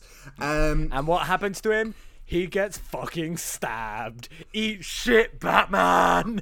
And who is it? Oh shit, it's Marion Cotillard. And what? It's our fucking Hamlet killed by no man reveal. Like, oh, you thought that child was a boy, but in fact, it was a girl. It was me. I am Talia al Ghul. Jamie, I think you got Hamlet. One thing, Hamlet. I think you meant Macbeth, and two. I did mean Macbeth, but he also double confused it. So one, you confuse Hamlet and Macbeth, and two, you confuse Macbeth with Lord of the Rings: Return of the King and the Witch King, because you're like, I can't be killed with a man, which is Lord of the Rings. No man by woman born or whatever is Macbeth. So I love that like triple confusion between Hamlet and Lord of the Rings, and it's great. I'm really excited to get a message from my girlfriend as soon as she hears that, being like, that was fucking Macbeth. I'm like, listen to the next 30 seconds, I beg you. That's brilliant. So yeah, anyway, he proceeds to she's like, get yes. stabbed. She was like, he was like, oh, but you came out of prison. You were the one born in it. He was like, sorry. Even before that, Bane's like, how did you get out? How did you get out of the pit? And to which he was like, well, you did, so I could too. And he's like, I've never gone out. Stab! Oh, it was me. I went out. Yes, it's me, Marion Cotillard. Turns out I'm Talia al Ghul, the child of Ra's al Ghul, or Ra's al Ghul, whoever you want to be. And they're like, okay, it's kind of weird, but sure. And Tom Hardy as Bane was protecting me. He's the one that helped me get out. So when I went out and got the League of Shadows, and I was excommunicated, I was like, fuck that, going back, getting my mate Bane out. Let's go, lads. So Ra's al Ghul helped, Ra's al Ghul, whatever, goes in and breaks out Tom Hardy. They train both of them. They both train in the League of Shadows. However, Bane then gets excommunicated because and it's described as because Bane reminds Ra's al Ghul that he left his wife in a prison to die. Which, is fair enough. Look, fair Bane, enough I get it. You are the best soldier I have. You're an absolute murder machine. You kind of just bum me out, lad. Can you just kind of leave? It reminds me of you're the really fact... bringing the vibes down. Okay, we can do this. It's an hour and 20. Al, we can make our way. We can do this in 1 hour. Just powering through. Catwoman, anyway, Talia goes tries to hit the explode button because she's a suicide bomber apparently. Sure, why not? That doesn't work. But Commissioner Gordon got the bomb disarmed. However, the bomb's still going around and they can still blow it up if they do it manually. She goes off to go blow up the bomb. At this point, Catwoman shows up and just fucking nukes Bane, alright? Bane's like, I'm going to kill you, Batman, and I'm going to leave you to die. And Catwoman shows up and just takes him out like a little cat, alright? She just destroys this man with the bat tank. Not bat tank. The bat bike. Bat cycle, whatever. It sounds bad. Batmobile, good. Bat cycle, rubbish. Anyway, just objectively speaking, Batmobile sounds fucking impressive. But man shows up to you in a bat cycle, and you have to question his identity. All right, and he's like, oh. Damn, I thought you were going to leave, but this is so sexy. And she's like, yeah, I guess I had to come back. All right, whatever. Cool. They then proceed to go after the bomb. They go after the bomb. Sorry, I gotta say this is the point at which last night my ability to watch this film died because I used up all 10 gigabytes left of my data in one sitting, 1.5 hour period. So would you like me to at least, I know you'll have the memory, but would you like me to power through? So basically, they find the bomb, but they're like, they found it too late. Yeah. Talia al Ghul was driving the van, and she's like, haha, you may have killed me, but you don't have time to get rid of the bomb. The Catwoman is like, oh, this is sad, let's fuck. And he's like, no, I can still do this. And he hops in his his big Batwing. Like I said, I couldn't rewatch it last night, and the first time I watched it, I was, 2012, so I was... Oh, Christ, 14, 15, I can't remember how old I was. But I don't really... Does she go, do you want to fuck? No, but she's like, implied. Oh, let's just live out our last moments together in these sexy vibes. And he's like, no, I'm going to sacrifice myself. He gets his bat, he picks up the bomb, connects it to... everyone else is like, oh, God, the time's running out. We've got to hide. Oh, look, he's flying. He's going out across the river. He's saved us all. Batman saved us all. This is great. And then everyone's literally just watched Batman die. And everyone that we then cut to, everyone's like mourning. We get a really effective funeral scene for Bruce Wayne. Obviously, only like Commissioner Gordon and Joseph Gordon-Levitt and Michael Caine are there.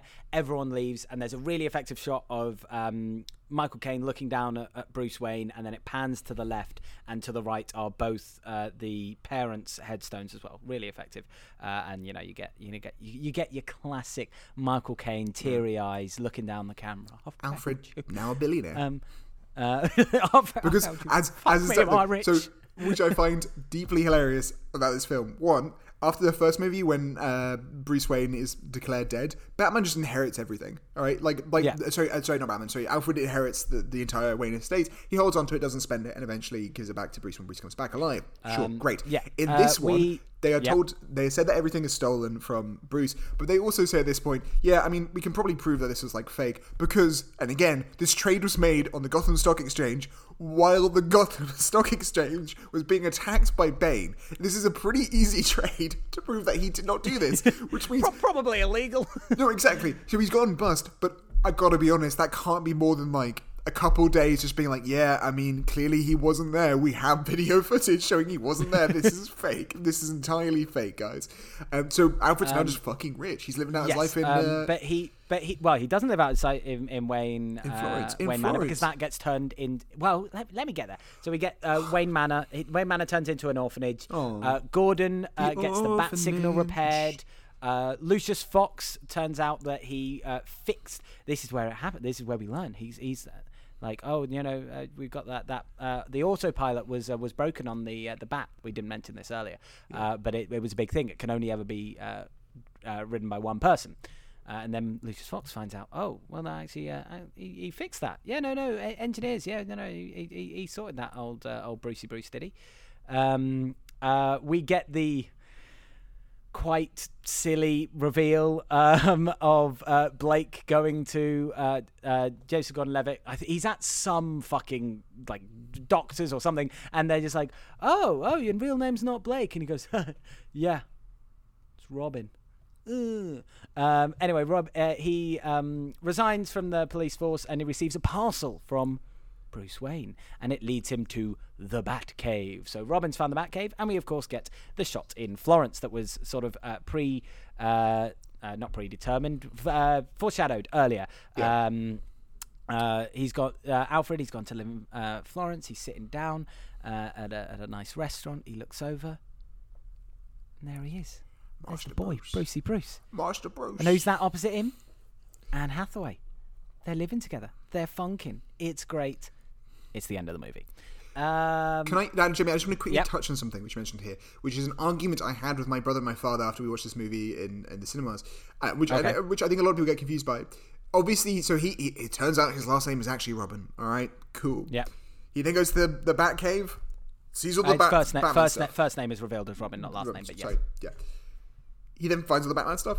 It's not that he's going to be Robin, it's that he's going to be Batman. That is a weird Robin joke, that like, oh, he's the successor to Batman. But he's going to end up being Batman, right? Like, there's all the it's not like he's going to like paint it all red. There's just a load of Batman stuff there. And it's mentioned all the way through the movie that the idea of the Batman is it could be anyone. Like, anyone could wear the mask, and that's why he's going to wear it. I think it's just a weird, like, it's a kind of like fun reference that he's called Robin. So I think I agree with you. Yes. I think I agree with you that he would end up being Batman. But I also think to say that he's Robin and then that he's actually going to become Batman, it's kind of dumb. Like it's a little bit silly, especially the relatively ham-fisted way. Like, you could just have him become the successor. He doesn't need to be Robin. He really doesn't. This sounds kind of dumb. It's a little bit. It's not as bad. It's a little bit like in the Star Trek Into Darkness movie where he's like, oh, he's not Khan, and then obviously then he's suddenly Khan. And similarly, all the way through, people like were saying, oh, he's clearly gonna be Robin, right? This guy, Joseph Gordon-Levitt's playing like Tim Drake or something like that, one of the Robins. And they come like, no. And then the end, they're like, well, he wasn't playing Robin because he's just called Robin. You know, it's just, and then he's going to be Batman. That is confusing. Like, that is the issue. Like, I think it would have made more sense had his character's name been, like, one of the many Robin's names. And then at the end, he was like, I'm going to be, whatever. He puts the cowl on and then clearly he's Batman, right? Like, that would have been better than what I agree is like, oh, it's a funny joke and it's meant more to be like a successor thing, but it's weird. I'm not sure if you saw this recently. There was talk that like the Man of Steel Zack Snyder movie was going to be, for a while, they talked about doing it as a like in the universe of The Dark Knight. I'm very glad they didn't, because that leaves it nice and secure by itself. But I believe Christopher Nolan put the kibosh on that one. Yeah. But also they talked about how it'd be tough because it'd be kind of weird having Joseph Gordon-Levitt as Batman rather than Bruce Wayne, who's the person who everyone knows. And if anyone still does not believe that he was very clearly supposed to be Batman and not Robin, so to support you in your argument that you had 10 years ago with your...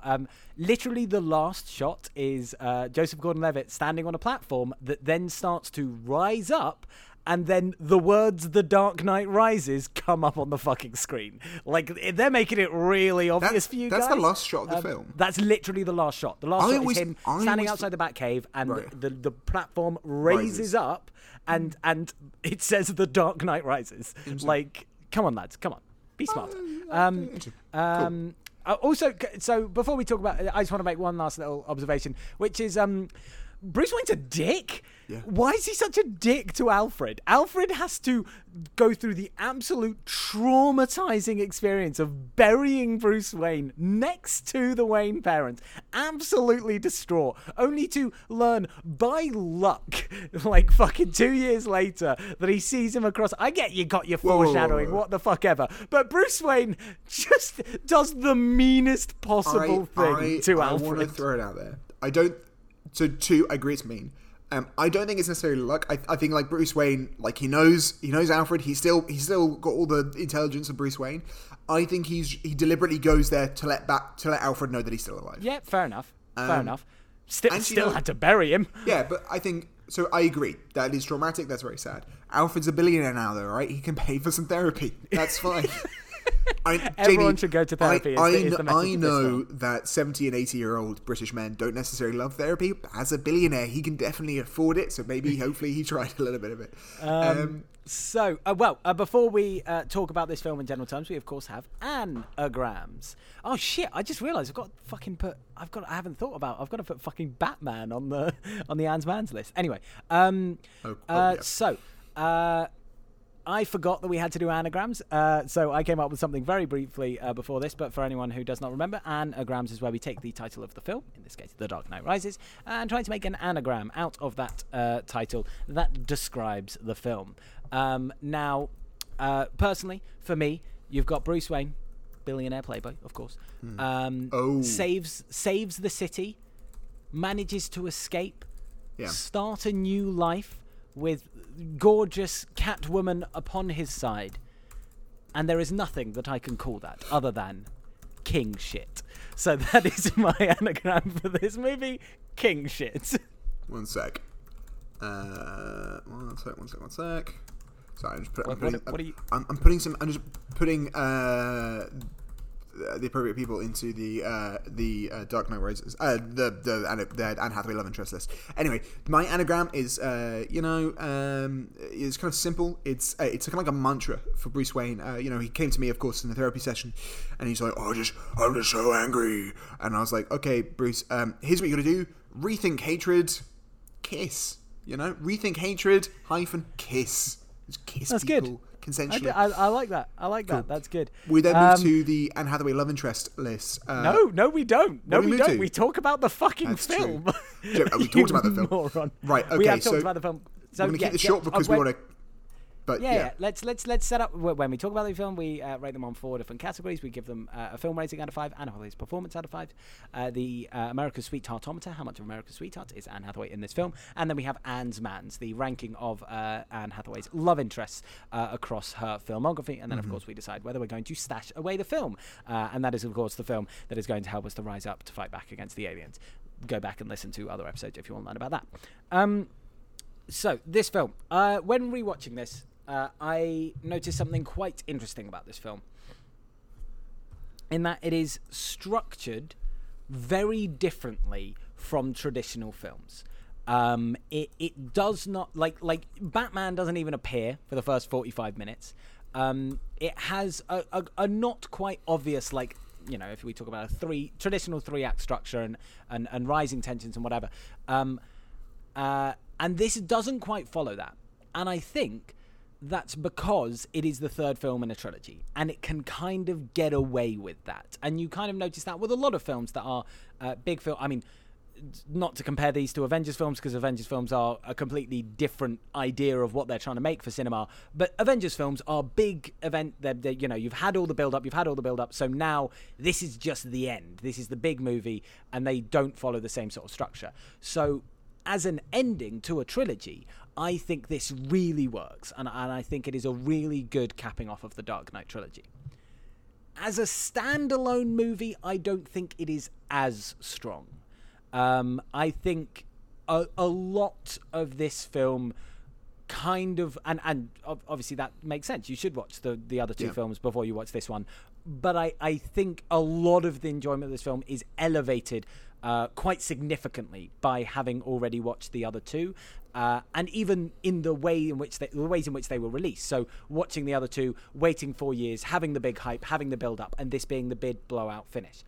So I don't know. I don't know if that's necessarily a bad thing, but I think it's an interesting thing I noted when rewatching that just it doesn't feel like a film by itself. It feels like a film that is finishing something else. Yeah. But it does do that very, very well. You mentioned the kind of 3-act structure thing. It's partly because both...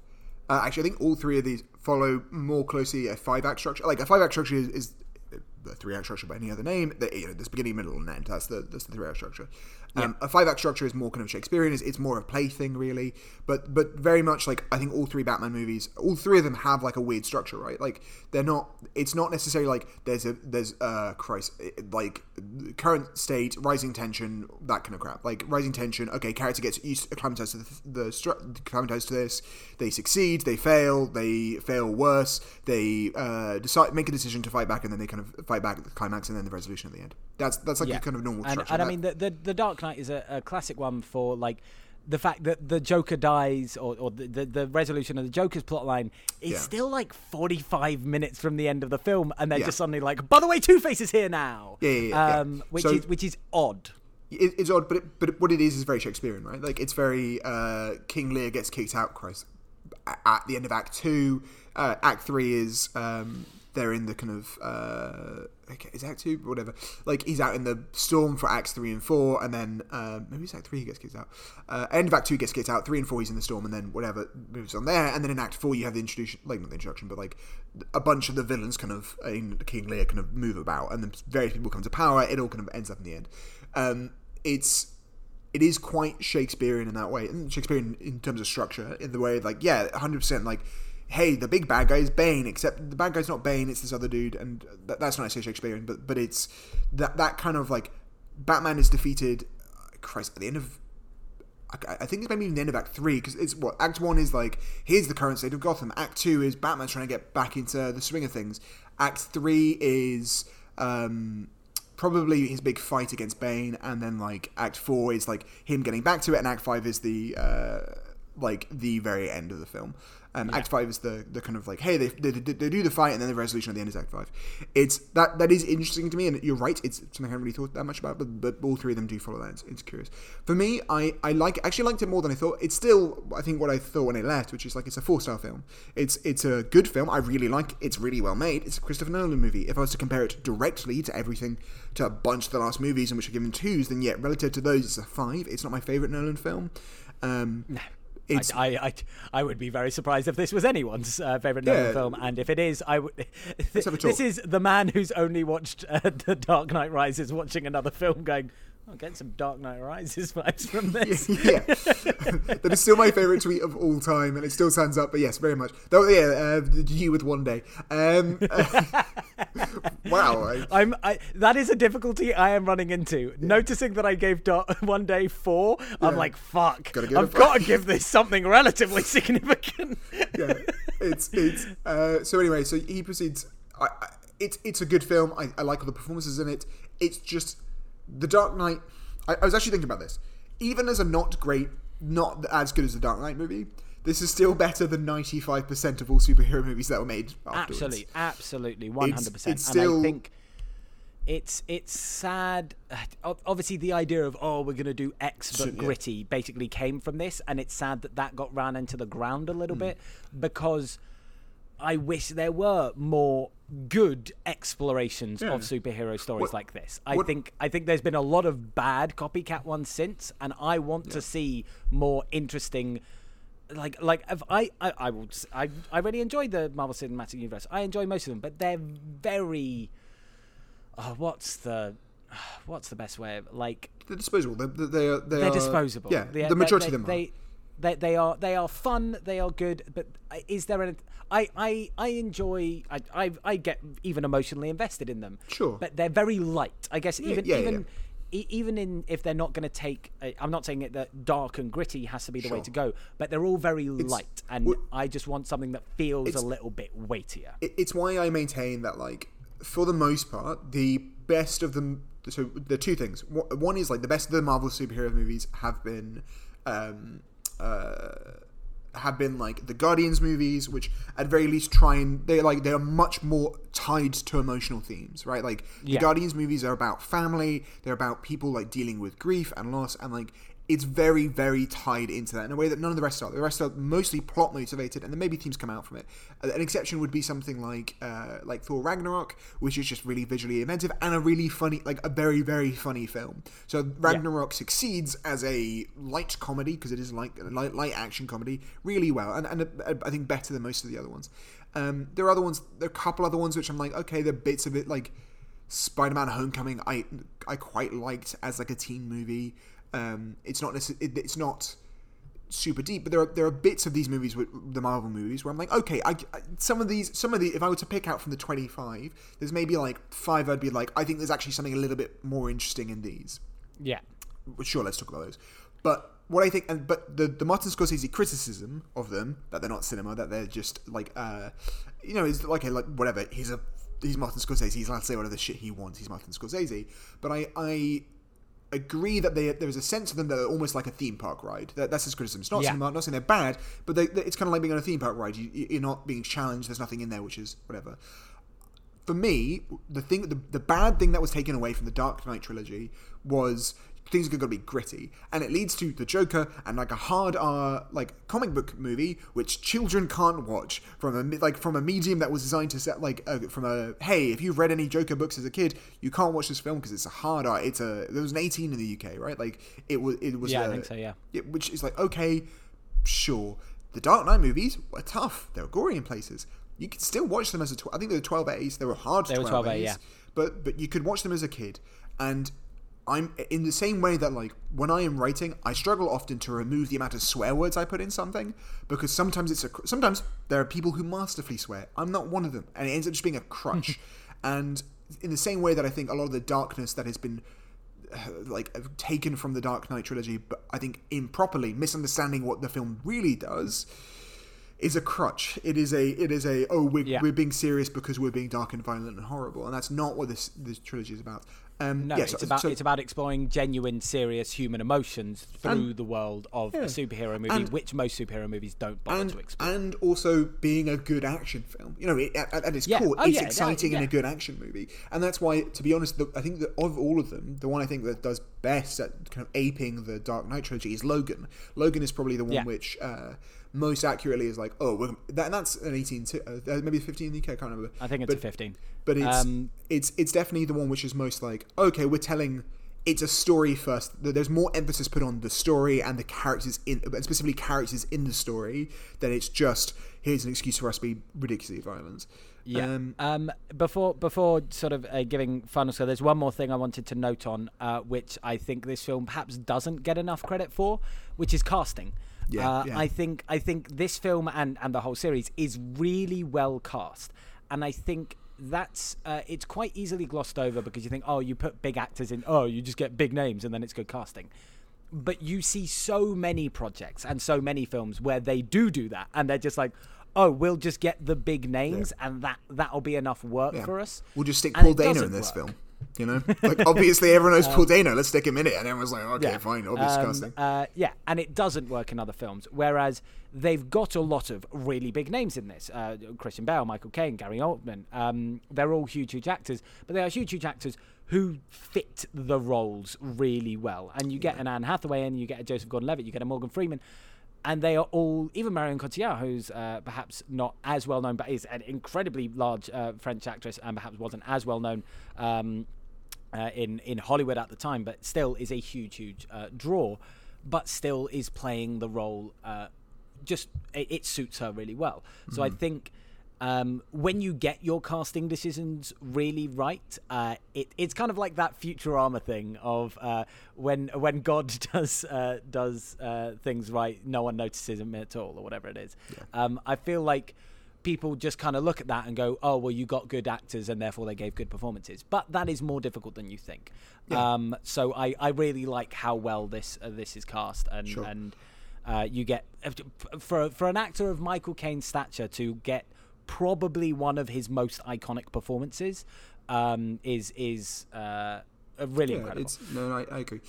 So what score would you give this film? So I gave it a 4. Yeah, you gave it a 4. This is the difficult. This is why I like. This is where potentially my idea of doing the decimals, as you know, Alan gets full numbers. I go down to the tenths. You go down to the hundreds. Jamie, I was re-listening to an episode the other week, and you went down to 0.45. All right, I? Yeah, you did. That is not anywhere on my list. Oh no, 3.55. Yeah, I did give 3.55 to Nicholas Nickleby, to Anne Hathaway's performance. The difficulty is, so to give some perspective on what I've given before. One day I gave a 4, probably a mistake. Devil Wears Prada 4.5. The Cat Returns 4.7, and then Brokeback Mountain 5. Now, by my own scale, of course this has to be higher than The Cat Returns. Yes, that it would does. be absurd. But can I give this a 4.8? Do I let my mistakes of the past cause my mistakes in the present? Jamie, you know what's funny is you actually said. I remember you had this problem also when you're talking about Anne Hathaway's performance in something, and you said that you preferred her to. Oh God, it's actually like you're like, oh, I like this more than I like the 4.7. Bloody yeah, 3.55. I'm so pissed at your 3.55. Yes, I think that's how I got to my 3.55. As I said, I liked it more than the 3.5 I gave. Yeah. Anyway, I think I'm not going to let my mistakes of the past dictate my mistakes of the present, and I'm going to give it a 4.5. I think it is a very good film. Even that sounds high. High. But 4.5. The lower I get, the closer it gets to one day, and I go, fuck. That's the issue. Like, I think a 4.5 is fine. I think like it is. Because is it perfect? No, is it? But it's, if we are comparing it on a weird scale, where we're really comparing it to the other Batman films, we're really, it is good compared to XYZ, or it is less good than XYZ. In the context of we are reviewing Anne Hathaway's filmography, it's a very good film. In a context where we are reviewing Christopher Nolan's filmography, it's fine. It's a fine film. Yeah. Let's move on to Anne Hathaway. There's something I didn't really touch on. I think it's interesting. There was a lot of stories behind this where she trained like a lot. She wanted to do a lot of stunts, but she looks. You might disagree with me, but when I was watching it, she looks gaunt in this film. I think she looks really skinny. I think she may have been either in prep for because she's not in a crazy amount of it for Les Mis, or maybe coming off Les Mis. I don't know where. And this is completely nonsense. Maybe she just wanted to be very slinky. Sure. Yeah. Maybe it was. This is filmed at somewhere around Les Mis. I agree. She looks very gaunt. She looks like worryingly skinny. She looks in this film. Not as bad, but here's my metric for actors looking kind of scary in films. Keira Knightley in Love Actually looks as though you giving her too big a hug would break her, and Keira Knightley always looks way too skinny. In Love Actually in particular, where she's 18 years old, I'm always like, holy shit, I hope she's okay, because I'm worried she's going through some shit. And she's not quite that skinny, but she's going to that point where you're kind of like, I hope you're okay. I only bring it up to say that I hope, and this is perhaps naive of me, but it feels like Hollywood has trended away from that a little bit. So instead you get someone like Gal Gadot in Wonder Woman, where it's like, okay, no, she's a big, she makes sense. She looks strong, and she's supposed to be a superhero, so that makes sense. Yeah, is that always the case? No, but I think Hollywood at least is starting to trend away from this idea. Well, I've got a superhero lady. Of course, she's just got to be a skinny rake who's attractive. Yeah, I wouldn't. Yeah, I'd be interested to talk to actors. Like, it's kind of one of those weird things to talk to an actor about, but like to interview people to be like, was this? Here are the three, the depressing like number of options. Was it you had an eating disorder at the time, and that meant it? Like that? Were you asked to lose weight for that role? Were you actually not that skinny? It's just the way it's shot, kind of thing. Because it's shot on IMAX. Maybe it's just the way that like the compression happens. That it kind of does something weird there. Maybe, sure. I don't know. But you're right. And that now conversely, that's not a performance. So no, not at all. That's why I wanted to bring up before I then go on to her performance, which I think is very good. Yeah. I think she's. I mean, it's not a great amount of competition, but she is probably the best Catwoman we've had on screen. Yeah.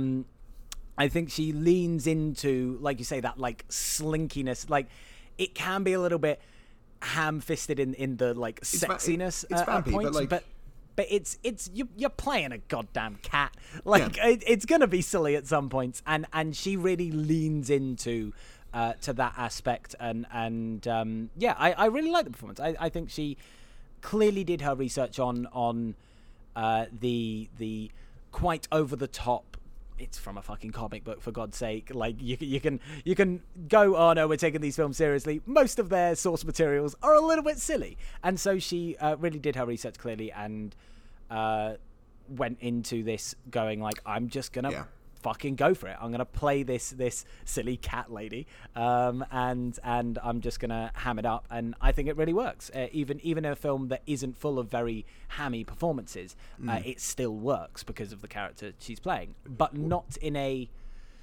No, it's hammy in the best possible way that works within the universe of the film. It's not 80s Batman Riddler hammy. It's not Jack Nicholson playing the Joker hammy, but it still works. Here's the thing. I like Jack Nicholson playing the Joker, and I like those the Tim Burton ones. I like, and I think they have an element which I think is fun, and I think there is. What I like about this one, and the other two definitely do not have, maybe the first one a little bit, is that I think there is an element to Batman that is campy. Like, there is an element to a man going around in a cowl which is bat-shaped and, like, wearing a cape, which is inherently kind of campy, and definitely Catwoman is vampy, right? Like, it's that kind of vibe, and I think of all three, this kind of touches on something. This kind of says, okay, we're going to recognize that part of Batman's history. Like, Bane is this kind of villain, swole, but with an amazing costume, this great mask, and it's all kind of.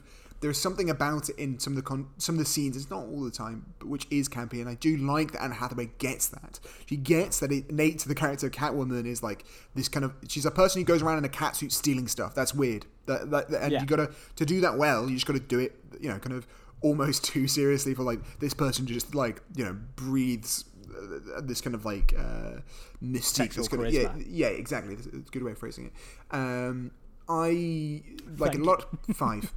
I think she's great in this. I think it's because it's fun. It's a fun performance. I think she does really well. I think she knows what she's going for. Great performance. I give her 5. See that?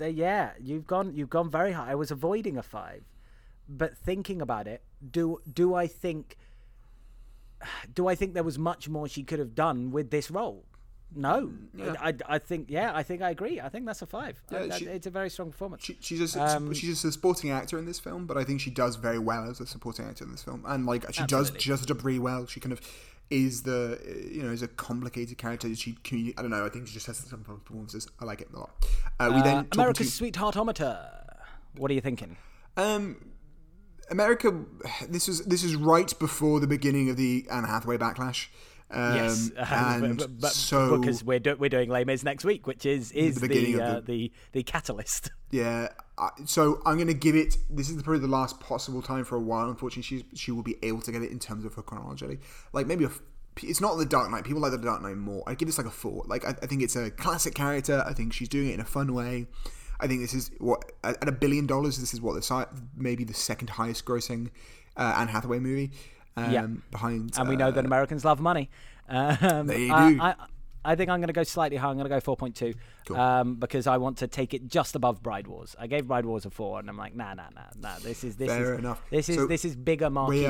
Interesting. Would you say? Mm-hmm. Before we get onto Ant-Man's, because we'll sort of vaguely stop talking about the film after this, would you say this is the biggest film that Anne Hathaway is in? Because Les Mis. Are we saying culture? Are we saying culture? Because culturally, no. Like culturally, The Dark Knight Rises did not have the impact of. Although it makes a lot of money, people don't really. The biggest impact from it is maybe like Bane. Like the kind of Bane stuff people do. So if we're saying alternatively, money, I'll slightly alter what I said. Is this the biggest role she gets? Like, she gets a Catwoman in a Christopher Nolan film off the back of Dark Knight. Is that the biggest role that she gets? No, but the honest answer is no, because I maintain people do remember her more as a society as from The Princess Diaries. Like, I genuinely think that is probably to her chagrin. I think.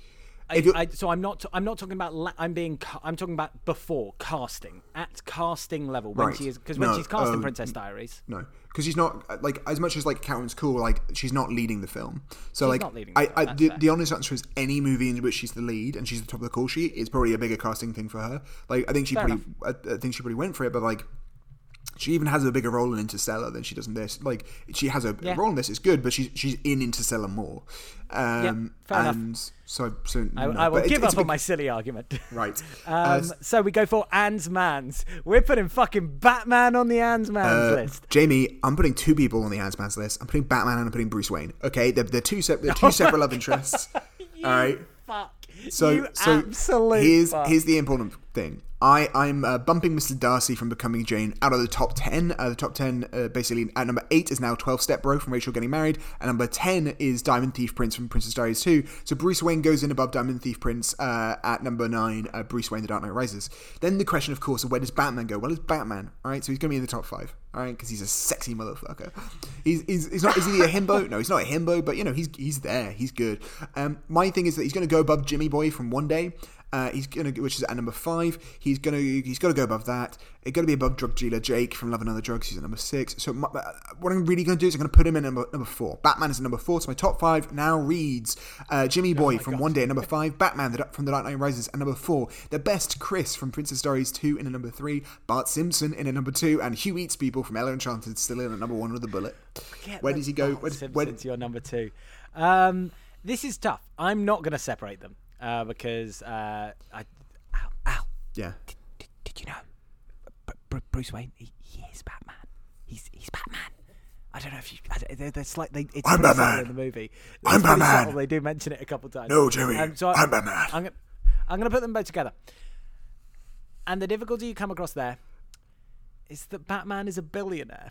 Yeah. And billionaires are bad. That's true. They are bad. And Batman says he doesn't kill people, but definitely kills people. He 100% kills people.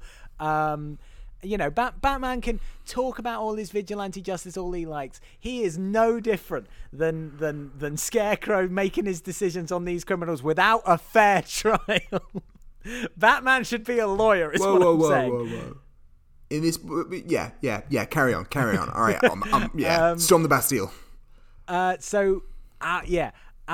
don't know how much I vibe with Batman, but he is sexy. And we know that there is a distinct separation of the men that are sexy and then everyone else. So I think he has to go above. I think he's going to slot in between Jim Sturgis from One Day, who I've written as Murderous Dexter for some reason. I don't really remember why I called him that. His character's called Dexter, and then you went Dexter. His character is called Dexter. Murderous, yeah. And then I just put Murderous for some reason. So he's going to slot in just below Jim Sturgis. Oh, that seems rough. He is Batman. He's Batman. Stick him on above. I'd one above. He's going above Murderous Dexter, but below Sexy Butt Jake from Love and Other Drugs, which slots him in at number 5, which means there are now 2 people separating the 2 Jake Gyllenhaals. They were originally cheek to cheek, but now they are separated by both Murderous Dexter and Batman. It's rounding out nicely this top 5. I think there's a lot of eligible bachelors for Anne Hathaway to choose from in this top 5. Jamie, I think we should round out the podcast now before we get to 2 hours of this conversation. I was recording for 3 minutes before we started the podcast, so I'm already at 2 hours. Right. Are you stashing away this film? Yeah, I think it's really good fun. It's a good movie. It's a Christopher Nolan movie. So, as a bunch of film we're a bunch of 2 men from the UK doing a podcast about movies. Yeah, we'll stick a Christopher Nolan movie into our, there's no surprise. I'm sorry. I'm so sorry that we like good cinema. Sometimes stereotypes are real, and we're just confirming this. Okay, when it comes to film, bro, stereotypes are real. I agree. Absolutely. I'm slashing this away, which is great. That means we don't have to do the bit that extends the length of this podcast. So with that, you can, of course, that was our review of Dark Knight Rises. You can join us next week when I'm sure it will be definitely shorter when we talk about Les Miserables. I think we should do a two-parter for Les Mis. All right, Les Mis into 2 parts. Actually, she's not really in the second. She's in the second half. It's like this is my issue. This is my issue with doing a two-parter for Les Mis. Much like Dark Knight Rises, I think structurally the flow of the podcast would be very strange. We'd if we're just cutting it in the middle. If we take it, no, what it would more be like is the Harry Potter films, where you take the last book, which has an obvious arc from beginning to end, and you just splice it at a random point in the middle. It kind of ruins the arc of both of them. No, here's what we do. We just do it in the normal one until the time skip, and then we do the second half as the time skipped part of it. And there's a natural pause 1/3 into the movie. Anyway, my friends, what should you do if you want to help out the podcast? First, like and rate and review us on iTunes. Yes. Second thing you should do, now you can go outside, is to steal the phones of others. Property is theft, and therefore thievery is property. And download every episode of the podcast. That will be very helpful. I'm Bane. I will gently rest my hand on Jamie's shoulder. I really like dominance. You were so in character as Bane that you called Apple Podcasts iTunes because Bane wouldn't have known that it's changed its name to Apple Podcasts. It's 2011 when I died. So let's get out of here. For goodness sake, my brother is down in London for the first time in 6 months, and I've spent 2 hours sweating in the roof of this house talking about The Dark Knight Rises instead. So from me, Jamie, and my co-host Al, that's one more in the bank. Why do you need family when you have podcasts and content? Ooh. I'm a ghost. Bane is a ghost now because he died in a movie. Oh, nice bookend to the podcast. Blank Spank.